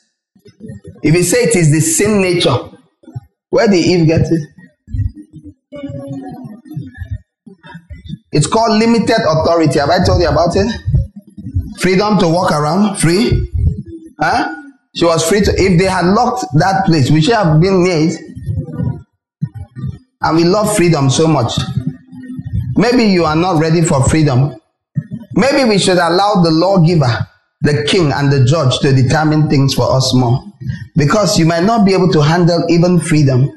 Satan is going to be missing for 1,000 years. And when he comes out, people will follow him. The Bible says there will be as many as the sand on the seashore. Have you not read Revelations 20? Satan will be gone. Ha-Satan. It's a title. It's not a name.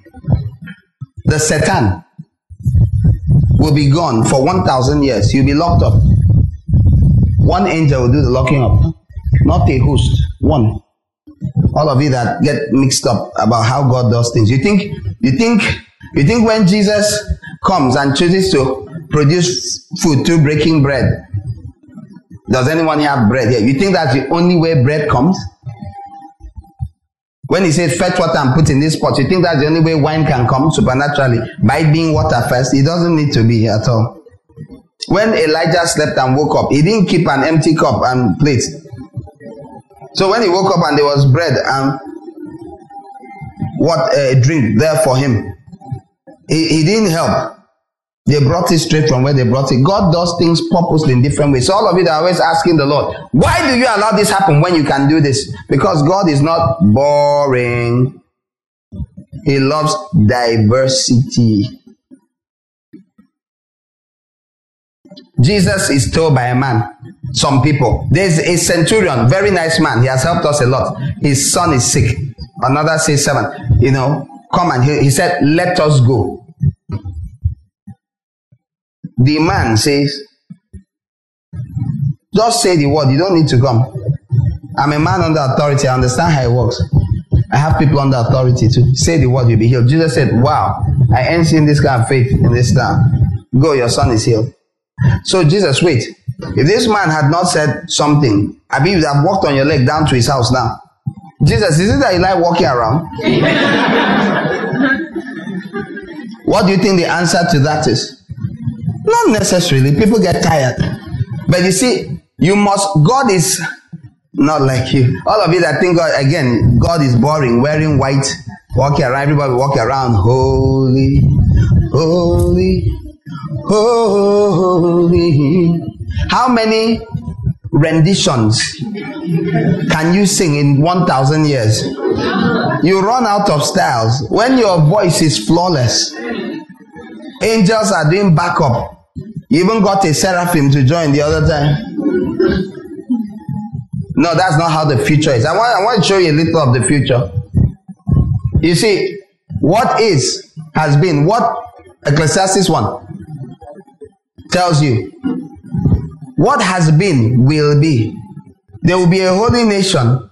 There will be kings and priests, or a royal priesthood on this earth. They will rule as kings, as judges, as lawgivers, all rooted in God's original plan that he tried to work out with Israel in the flesh, that fell to bits because they had a heart of stone, and you need a heart of flesh to do God's will. Now, through Jesus, the heart of flesh is restored through the sprinkling of clean water, which is why you can't listen to dirty water preaching. There's something like that. And people have been picked, given the Spirit. You gave your life to Christ. and are being interviewed and put through a process for something. And what is that? We were looking at in Revelation. We are being positioned, Revelations 2:26, 27. 26 and 27. And to the one who overcomes, what? Sin. How do you know? Read all of Revelation chapter 2 and 3. It tells you at the end of the 7 churches, he will list what is not right or what is difficult, like persecution or sin or defilement. And he will say, to those who overcome in this situation, you don't join and be defiled. You don't join and bow down. You don't join the synagogue of Satan. You don't join and defile your garments. At the end of each of his injunctions, he will say, to him who conquers or overcomes or comes out victorious, depending on your translation, I will give. And he made 7 promises to the 7 churches. It doesn't matter how harshly he rebuked the church or how much he praised them. It ended with one thing: you must overcome. Overcomers are different from believers. We call them the first fruit, the bright company, the overcomer company. You see it here. For those of you, sometimes you look at this, maybe you're just visiting, you don't understand this. These are not empty words. These are the guys that go up in what you call the rapture. They will go up, and they are the only ones that go up. Because only the ruling class hears the first trumpet. Numbers 10. There's another general assembly. Numbers 10 tells you, in the shadow of this which was to come, it tells you, make 2 silver trumpets. When you blow one, the leaders will gather to you. When you blow again, there's no blowing again until 1,000 years later. Revelations 20. Then the rest will gather. There's a reason they say, I heard it said, that Pastor Adeboye said years ago, some of you might have heard it, that he saw, out of the millions of people that gathered for Holy Ghost Convention, that he saw only 6 people. Who has heard this before? Who heard Pastor Adeboye said this? It's not me that said it. Only 6 people. Does that mean only 6 people in Redeemed were born again? No. We are not discussing born again. I don't think he understands this thing I explained. There are very few people. I don't know. I've almost met none who understand what I just told you here, but it's all in the Bible. First batch. It says when the 2 trumpets are blown, then the rest of us. So the Bible tells you that at the end of the 1,000 years, all the dead, including those that are in Hades, what you call hell, came out. It says the sea gave up the dead. Hades gave up the dead. And it says whoever's name was not in the book of life, because the book of life was open here too. There's no need to open the book of life here. They won't even call you. You didn't hear me? These are those who overcame. These ones, the Bible tells you in verse 4, that Revelations 20, that blessed and holy, blessed, happy, and sanctified are those who partake in the first resurrection. It says they will rule for 1,000 years.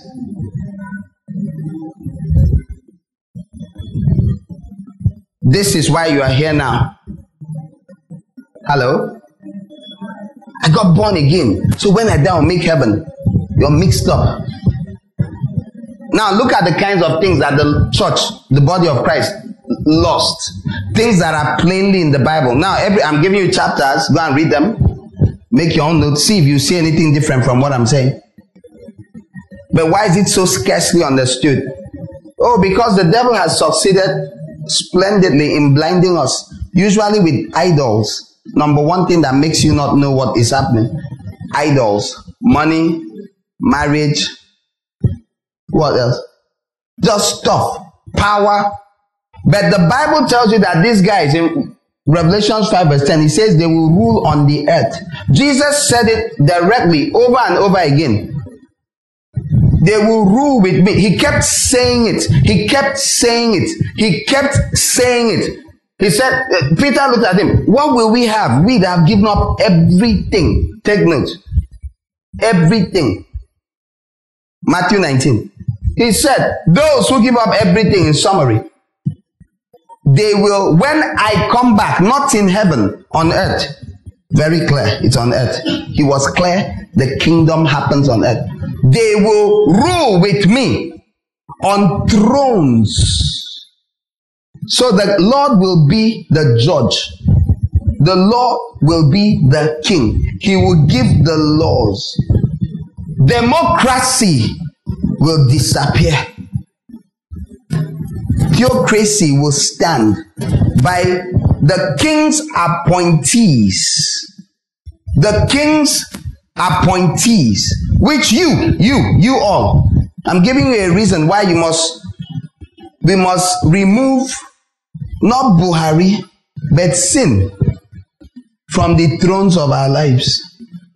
We should take all the energy we have used to fight people and fight things, to fight sin. Remove it from the throne of your life. Remove it. If you can remove it, one day you will be a ruler. One day you will be a king. One day you will be a lawgiver. You will dispense law. Have you ever read the book of Isaiah chapter 2? When it says the nations of the world, the pictures we have in our mind of Christians walking around alone on this. Well, okay, we don't even have pictures of anybody on earth. All our pictures are in heaven. It seems the people that have most popularized the future are the Jehovah's Witnesses, with their pictures of people on earth with fruits, with lovely green grass. Jehovah's Witnesses need to be born again. Yeah? While you criticize them, you, heaven. But they are more correct in that than you. If it's in the Bible, why don't you know it? Oh, because you don't read your Bible, you follow men. That's what Christians do. They follow people. You follow people. You don't follow scriptures. You don't follow God. You follow people. Your favorite preacher, listen to me, I knew all these things as a Pentecostal. At least, I started knowing. As far back as the 90s. I remember I'm talking to a Jehovah's Witness. I'm saying things. As he starts saying, I'm completing it. I didn't read it from their books. I read my Bible. I said, no, I'll complete it. And I said, and they used to like me briefly. Because very soon I'm going to tell you I believe in prophetic. I'm not a cessationist, and you're going to have a problem. Very soon you start saying our God is blind, dumb, other things, and I'll quarrel. When you have a God that does not talk, it sounds like an idol. Don't they say God does not talk anymore? Cessationists? They are not the only ones. God doesn't talk. Oh, in times past he spoke. Now he has given us the Bible. So he went dumb. The Bible is clear that idols are dumb. They don't speak. And they don't see. So we shouldn't see. So everything that happens to me should just happen. I can't see the future. I can't tell you something that is about to happen. Neither can you tell me. We just blindly live. So their gods cannot see. He does not hear either. He has told you what to do.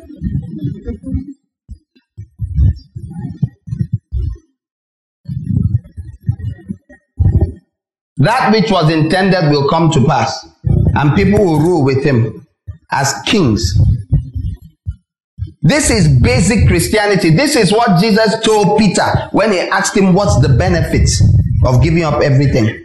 You, what were you told? That you go to heaven at the end. Let me say it better. You won't go to hell.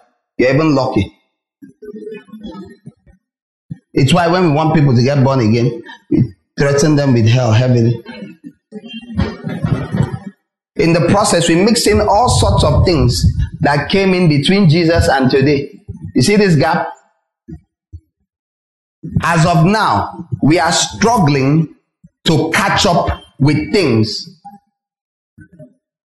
that were known at the beginning, between that early time when the Lord Jesus came in, the beginnings of when the Lord Jesus came, what the apostles preached, within 100, 200, 300 years, if you know that most of what is taught as normal Christianity came from 300, 400 years after, a lot of what you believe is rubbish. Nobody believed it here.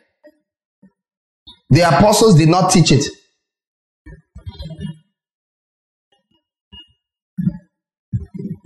So when you hear me say things here and you're like, wow, that's so different from what I said. What I'm saying was said here at the beginning. Number one, it's in the Bible. That's why we say it from the Bible, which was given here. Then in between, monstrous beings arose in the name of church, did monstrous things, including killing physically, not just spiritually, so many people, all the way down here. Now, towards this end, just in the last barely 100 years, things are coming back. Once in a while, you think you're the first person that has seen it. No, till you find one ancient book, they dig up one ancient record, and you see the exact same things were there. We always believed. Then lies came in. Are you understanding me? Yes, sir. Now listen to me. The Lord Jesus came to offer us an opportunity to rule and reign with him. Give us Revelations 5:10. Let's and then Revelations 20 verse 4. Someone needs to know. And has made us unto our God kings and priests, and we shall reign on the earth. So people read this and assert that it is now. And most of you have heard it all your life. I'm a king and priest. God bless you. Just the same way you're seated in heavenly places in Christ Jesus. Ephesians. It's the same way. There's no other way. Are you a king and priest? King, where are your soldiers? Priest, where's your temple? How are you a king and priest?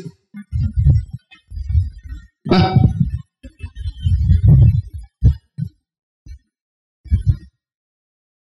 But did God say you are a king and priest? That's the question. Did he say so? When? It's not about what only, it's about when. So we love. It's a delightful atrocity to be impatient. What did Jesus say? What did I show you in Revelation chapter 2? Him who go back. To the one who overcomes and continues in my work until the end, I will give authority over the nations. Does that sound like a king there? Does it sound like who has authority over nations? Is it not? Leave priest out. Who rules over nations? Kings. When will people be given authority over nations? Is it at the end? Is it there? Yes. What is the qualification for being given authority at the end? Overcoming and continuing in his work, not your work. So do you remember everything I was saying earlier on about making decisions? I want to travel here, I want to do this, I want to do that, I want to achieve this, I want to achieve this. Whose work is that? All right, so I'm not saying you can't be a Christian and run after all sorts of things. I'm saying you can forget being a king and a priest. It is impatience and it's a lack of understanding. And while many people might be sincere, but it's also irresponsible not to pay attention. I believe that all these things I've talked about them too. But everyone ought to be growing. You have to stop being a child. The Bible tells us in Ephesians chapter 4 about our childhood phase. And it is clear that God wants us to grow. How can we stay in the same place? If they didn't understand certain things shortly after Jesus died, within the first 100 years, Paul was writing the Gospels in the year 60-something AD. 60-something. Jesus died about 30-something AD. 20, 30 years later, what you call your Bible, till about 90-something AD, was being written. John, this content of what you call the New Testament added to this. These other ones existed, what you call the Old Testament already. And then they took within the next couple of hundreds of years and compared and agreed. These are the ones we think are inspired by the Holy Spirit. The rest, well, we are not saying good men didn't write some. Some are absolute fakes. Better. Let's go with this 66. I believe God led them. Because on the golden candlestick are 66 petals. 66 exactly. On this golden candlestick, the way God said it should be designed.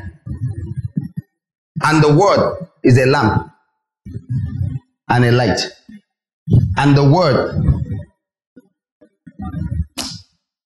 So each could represent a book of the Bible. If you count from this middle one, count all of this, there are 39. You count here, there are 27. There are 39 books of the Old Testament, 27 books of the New Testament. There's all this supernatural stuff. And it shines and provides light. And Peter says in 2 Peter chapter 1 that you would be wise. You would be wise to pay heed to it like a light in a dark place until the day dawns. So there's a time, there's a season. This is what we've been given for now. A time will come. It will move on. When the new covenant is fulfilled, not promised, fulfilled. Because the Christians walk around saying it's been fulfilled. It hasn't. It has been promised. It was inaugurated with the Lamb. When it is fulfilled, the Bible says no one will need to teach his neighbor. Nobody can say that now. Should I stop teaching? Are you guys fine? You grow by yourself. No need for me? Good. So the new covenant has not been fulfilled. It has commenced.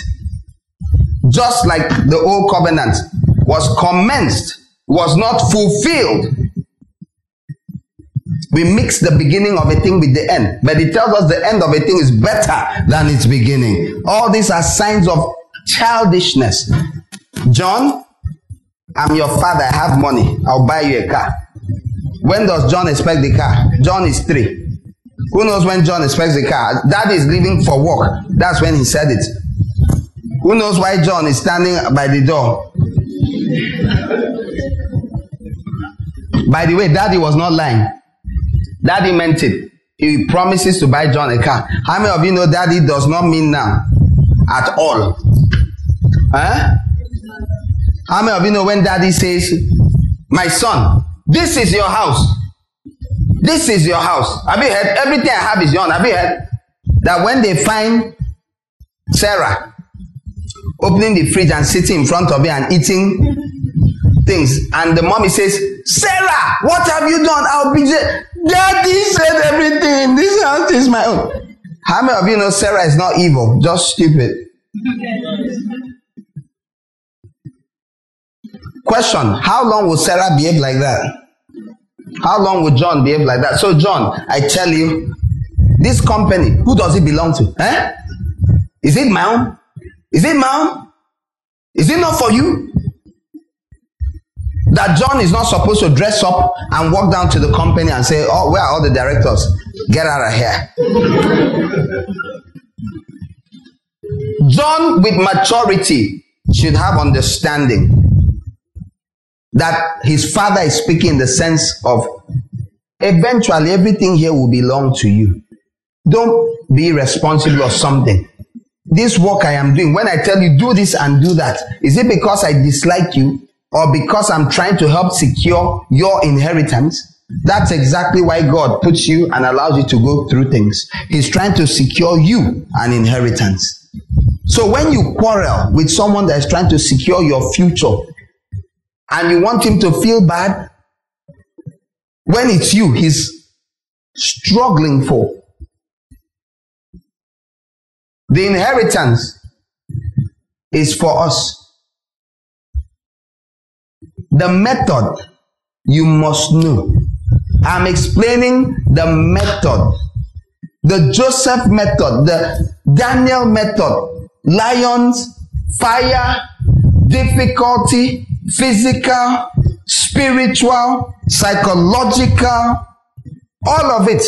If you see it as from the hand of God, who knows the end from the beginning, and you ask him in the midst of those fires and circumstances. Father, what would you have me do?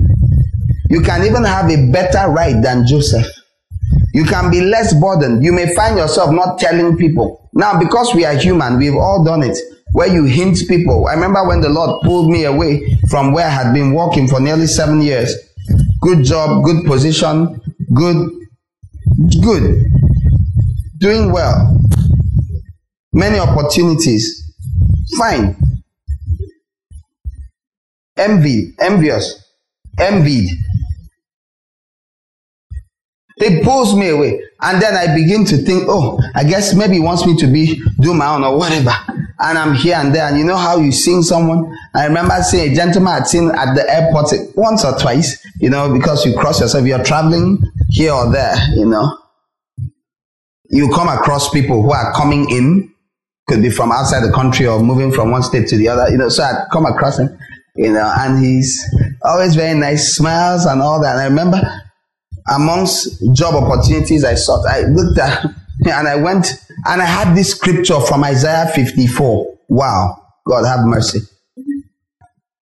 And it was burning in my heart, and God had been speaking to me about it again. Mandaga. And I enter his office, I call him, I go to see him. He's working he has an NGO or something. And I remember how he used to see me and smile at the airport and say, and he's excited, really wide smile. I'm thinking he really likes me. Now that I'm free, I guess I could walk with him. And as I'm sitting in an outer lobby, there's that scripture that God has been shouting at me on a flex in his office. I'm like, Say confirmation. And when I go in to start talking to him, he doesn't look very interested or very excited or anything. And his face looks somehow. I say, well, this and that. More or less, I don't know what he was doing. I'm not saying he's a bad guy. I'm saying he escorted me to the door not too long after I got there. He was busy.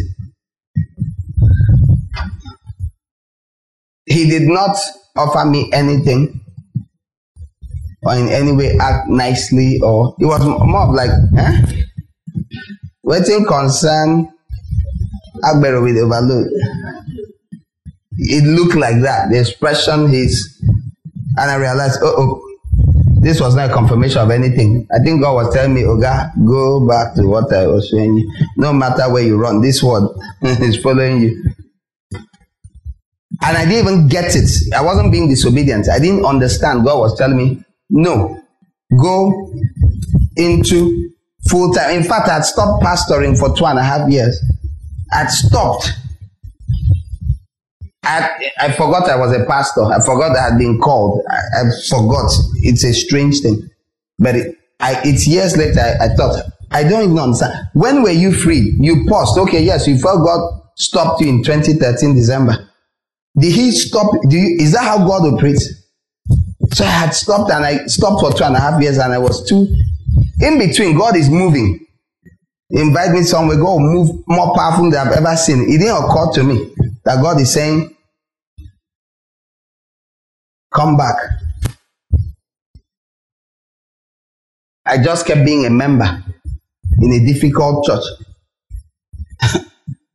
A pastor. He's speaking. He's trying to grab your attention. He's creating discomfort. There was a day I was sharing something and someone said, either you lie or it is not true. Openly. Wasn't sitting down, stood up and said it. And I remember taking my laptop and said, I'm going to my seat humbly. I didn't stay here. Some people, God has to beat you so hard before you ever hear anything. But if you form a habit of hearing and paying attention and seeking wise counsel, if you have access to it, sometimes it's very hard. My emphasis is on this, that the circumstances I faced, till I finally got the point, and it didn't come at once because we can be very dull, and I obeyed, and we began this ministry helped me in different ways, because God always means things for good.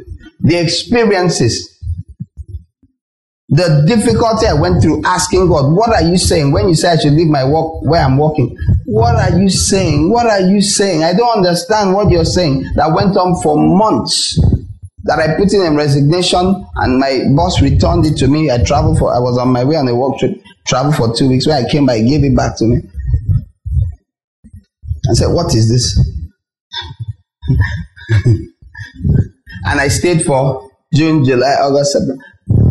And I wrote another one. I knew there's no need. He didn't bother. He knew when it's like that. He was a wise man. You can't drag. I gave 2 months notice, not one. People had to be employed. People had to be trained. Things had to be handed over by a long stretch. In fact, even after 2 months ended, I still added days trying to still tidy up things. And I left. I didn't still understand, because that's how it is many times when you're obeying God. You may not understand, but you don't walk by sight. You just keep stepping out and believing. Things have been getting clearer to me. 4 years later, I will understand something. 4 years later, time will pass. I'm still understanding things. Walking by faith can be tough, but you will not die. Obeying God can be tough, but you don't stand a chance of being an overcomer if you walk by sight. Sight-led people will not rule with Christ, because the scriptures are clear that he does not judge with the seeing of his eyes or the hearing of his ears in Isaiah 42. But righteousness, that's what is right according to God's standard. That's how he judges things. He said, who is blind but my servant? Did you open Isaiah 2? Isaiah 2 tells you that the nations of the earth will come. Verse 3, and many peoples will come and say, come, let us go up to the mountain of the Lord, to the house of the God of Jacob. He will teach us his ways so that we may walk in his paths. Your future, your picture of heaven is distorted, because this is earth. For the law will go forth from Zion. From who? From which individual on Zion? Say the lawgiver. The law will go forth from Zion, and the word of the Lord from Jerusalem. Next verse. Then he will judge between the nations. Say judge. Are you seeing the lawgiver and the judge? And arbitrate for many peoples. They will beat their swords into plowshares and their spears into pruning hooks. Nation will no longer take up the sword against nation, nor train anymore for war. Right now, China has been training their people for years. They train the whole populace. A Chinese man created TikTok. China created TikTok. They use TikTok to train the children in useful things of life. How to do this, how to say this, literature, arts, mechanical things. That's what TikTok is for in China. Then they took it and gave to the West and you guys. The stupid challenge.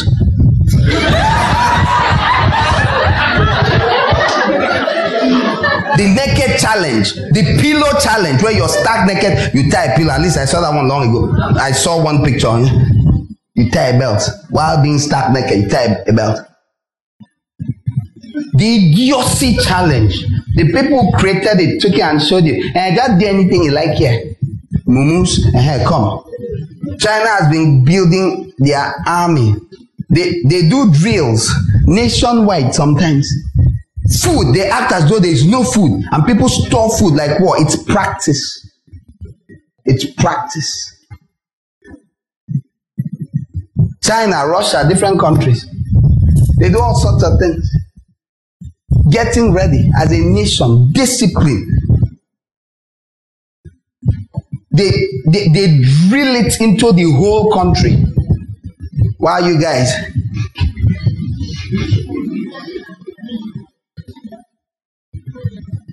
don't ever be stupid online. It's embarrassing to the earth. Don't be stupid. Don't do stupid things. Taking off your clothes, posting nudes. What is wrong with you? If you can post news, then walk outside naked. Because you just did. You're naked outside. If you walk outside naked, how many people can see? It's not 30, 40, 50 people between here and where you're going. On the internet, how many people? 100 million? 200 million? So which one is more stupid? So they use the same technology to rot the brains of the people they are intending to conquer. America is the most powerful army. During the lockdown, China became the strongest navy, almost. America still has more aircraft carriers, but during lockdown, they're building ships. You think you're playing, you don't understand. They are teaching. Nations are training for war, have been training while you're going to school. I didn't say you shouldn't go. They are training for war. I'm not playing at all. They are training for war. Actively. Not like on the side. Not even hidden.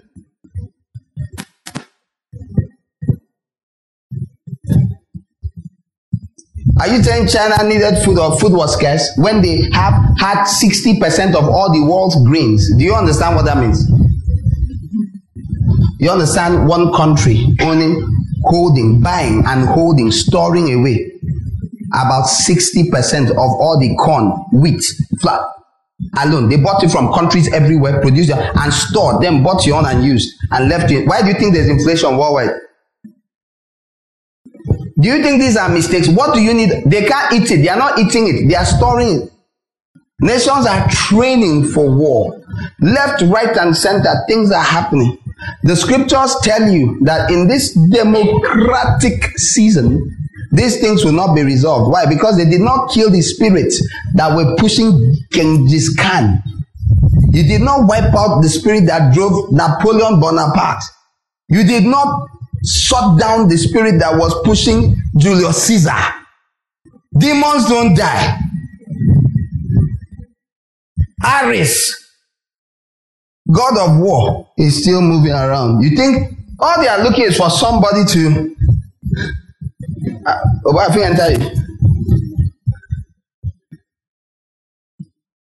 war is what man does. They try to say, let's calm down and behave well. United Nations, League of Nations, it fails. United Nations, it fails. Because in between there, they will still fight. I've told you there will be a third world war. Why will you not see it? No, I didn't say you shouldn't go to school. Oh. Go to school only. Focus. Go to school. You see, listen, if you have a very big certificate, when a bomb is coming, you just do like this. As it's coming, pull out your certificate. I banish you. Go back. I'm qualified. I'm a PhD. Laugh, but you remember it. I didn't say you shouldn't laugh. It's better than crying. But you remember it. Oh, you remember? There will be war. You see, I didn't say locally, internationally, there will be trouble. China is not packing all those weapons to attack Nigeria. The same vision George Washington saw of them winning the War of Independence against the British in 1770s. The same vision, it's on record. Since then, he saw the vision that they won, in spite of how weak they were and outnumbered. Then he saw another vision of a war over slavery. That's the Civil War. He saw them fighting over blacks. Did it come to pass? 100 plus, almost 100 years. Yes, it came to pass. Then he saw a third war in which there were explosions on the East Coast and America was invaded by foreigners. It's just good to know. Now, have many other people seen things? Yes. But their first president that you know, George Washington, he wasn't really the first, but don't bother. He was the first president. It's okay. First officially recognized president. He saw 3 wars. 2 have come to pass. The way he saw them. You think the third won't come to pass? Why will it not come to pass? Give me one reason. So all of them are where they run. Una run well. Oh. Watch where you're running to. Don't sell all your land You might need where to live. If we can make it back. You might need where to live, oh. You might need where to squat to. I'll not let you squat in my compound. Oh. I have many church members. Run up and down. Run. Can God take you out? Yes. Don't misunderstand me. I've spoken on these things in detail before. Can God send you out? Yes. I just told you about Joseph. Yes. God can send his children out. Usually he sends them out to bring them back. Sends them for training, brings them back. Or he sends them to stay there to take care of other people when they come. These are the reasons. Like Joseph sent him there. He stayed there. Then he took care. He was the one to protect his people there in a season. Because God does move things. But eventually they came back. It's the nature of God. God can tell you, Isaac, go. In the land I will show you. And it takes you to Gerar of the Philistines. But when the time ends, you have to come back. Is this clear? I'm out of time. And I haven't taken a single question. Nobody gave you a question. 2 tiny questions. We are going to pray. But I want you to understand that the God who begins a good work in you is able to complete it. But he must be the one that completes it. Is this clear?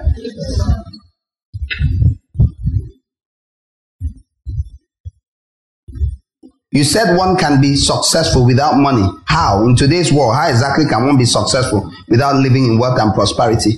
With Jesus. Say Jesus. Jesus. With Jesus. With God. All things are possible. Is that okay? If you allow the Lord, he will provide all your need. For my God shall supply all your need according to his riches and glory through Christ Jesus. Is that okay? I'm not saying God may not use money to provide your need, but he doesn't need money to provide your need. When you make money your pursuit, what do you mean by wealthy and successful? I explain what success means. What is success? A successful mother is a woman that has a lot of money, a woman that puts to bed safely and raises her children and sees them. A successful teacher is a teacher that has a lot of money, or a teacher whose students pass exams well. It's very easy to know what success is. So throw away the empty Baal definition of prosperity. That definition, you got it from Baal. You don't know. Yeah. No. My favorite preacher, your favorite preacher got it from Baal. God of fertility. Yes, you don't know it. Spirits are powering the things you see. It is how the world runs. That you don't know it does not change it. Spirits are powering things. You can either allow the Spirit of God to power you, or the elemental spirits of this world found in Colossians 2. They will push, they will manipulate, they will attempt to control you. It is what they do. It is their nature. They've always contended for power.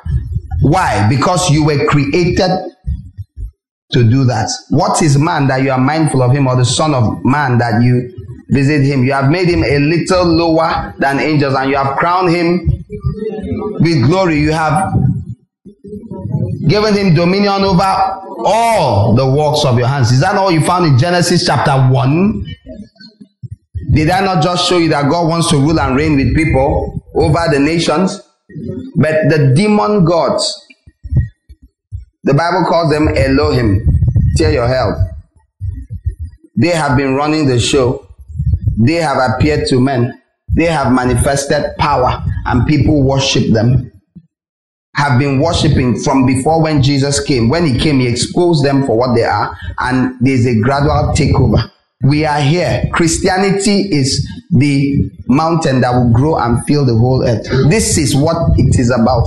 The retakeover of that which was originally given to us, mankind. Is it scriptural to give or sow a seed to the church or person in expectation of a reward from God? There's a law called the law of sowing and reaping. He that sows sparingly too will reap sparingly. You find this in Galatians chapter 6. You find it in 1 Corinthians chapter 9. You find it where else? 2 Corinthians chapter 8 and 9. Go to those 3 places and you'll find most of what you need to know on giving. All right? Are you doing it to get from God? Well, the truth is, don't be deceived. God is not mocked. What a man sows, he will reap. So there is things to reap when you sow.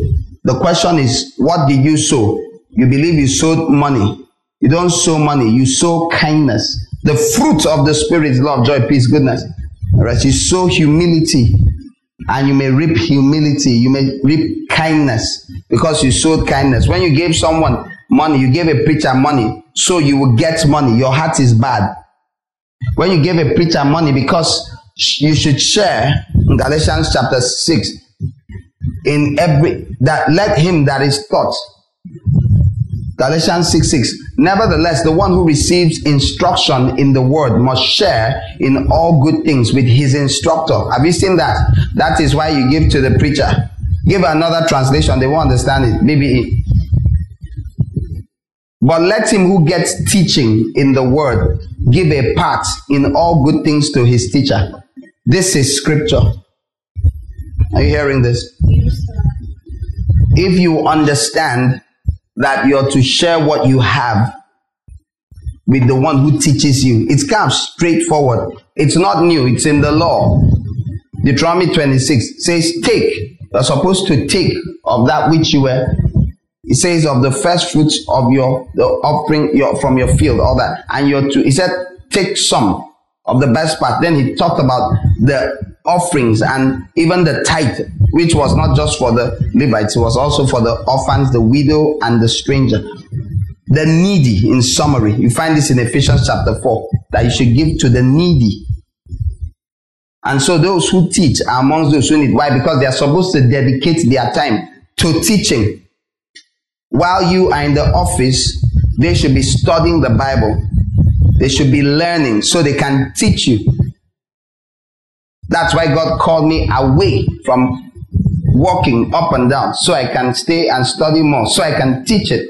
It's simple. It's why you go to a fridge repairer to repair your fridge, instead of going to train yourself in repairing fridges. It's not very complicated, right? But if you say the reason you gave him was so you get money, you have been conned. It's a very powerful and fast way of preachers making money. You tell them that if they give you money, you will have money back. So they are not giving because they are a blessing to you and you're mutually benefiting each other. They are giving like you are an MMM scam or scheme, but it's a scam. Every attempt to make giving to a preacher a way of getting money is bad. If you're giving to God and not to get money, but because God either said give, I want you to take that thing and give now. You're giving in obedience. That's one way of giving. Another way of giving is, I should give. I should share with those who teach you. Another reason to give is because they told you there's a need. Then you give. I've given you 3 reasons for giving already. None of them is converting God into an ATM or a man of God. So anytime you give me money, no. But what about the testimonies I had? That's not what happened. God told you go and give someone. He was trying to break you free from the spirit of poverty. He said, take that your last money, give it there. Why? When this is my last money, yes. And as long as you walk by sight, holding on to that last money, you can't trust me. Your giving, it was an attempt to kill your lack of faith in God for provision. And that's what happened. You had nothing. You sowed humility, meekness, and you reaped provision. You don't give money to get money because God does not collect money. So money has never left the earth. And can you apply Proverbs 11:24 that says, he that scattereth increasing? I've answered this already, okay? Generosity in giving, that's 2 Corinthians chapter 9, says if you give sparingly, you reap sparingly. Yes, if you're stingy, in other words, you trust God little. The Bible says the fruit of the Spirit is faithfulness. So there's a fruit of the Spirit called faithfulness or faith. All right, if you sow it, you reap too. So watch what you sow. Too many people sow the wrong thing, and that's why nothing has happened. You gave away your TV, you gave away your car, you've been working for 8 years. You didn't give it to God. Did God fail you? No. It wasn't to God. You've been scammed. I want you to stand to your feet. Let's pray a quick prayer. Can you lift your hands? Let's pray together. Say, Father, we thank you for light and understanding. I ask that you help me to walk in it. In the name of Jesus.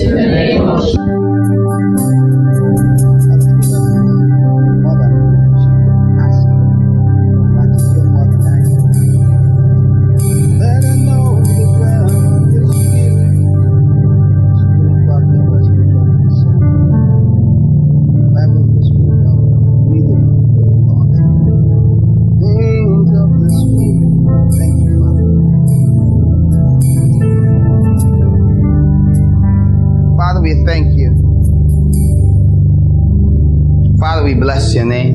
We give you glory. We give you honor. We give you praise. Father, as you bless your children as they go, amen. Bless their bread and water. Amen. Bless the work of their hands. Amen. And may they always remember that you wish them a good hope and future. Amen. Nothing else, nothing you allow or nothing you give them is meant for harm. I ask that anytime the enemy tries to come and oppress them and pretends to be from your hand, may he be exposed. Amen. Anything that is not from you, that the devil tries to foist on us, may nobody here accept anything that didn't come from your hand. Amen. Thinking it is the Lord, may they know the difference between good and evil. Amen. May they know the one that is the enemy. Let the enemy be exposed. Amen. Thank you, Father. Thank you. I ask concerning every offering, ask that you receive it for the glory and praise of your name. Amen. I ask that you replenish, provide every need. Amen. We pray you receive eyes to see, ears to hear, and an understanding heart. Remember, test all things and hold fast to what is good. For more information, visit our website at gods-lighthouse.org.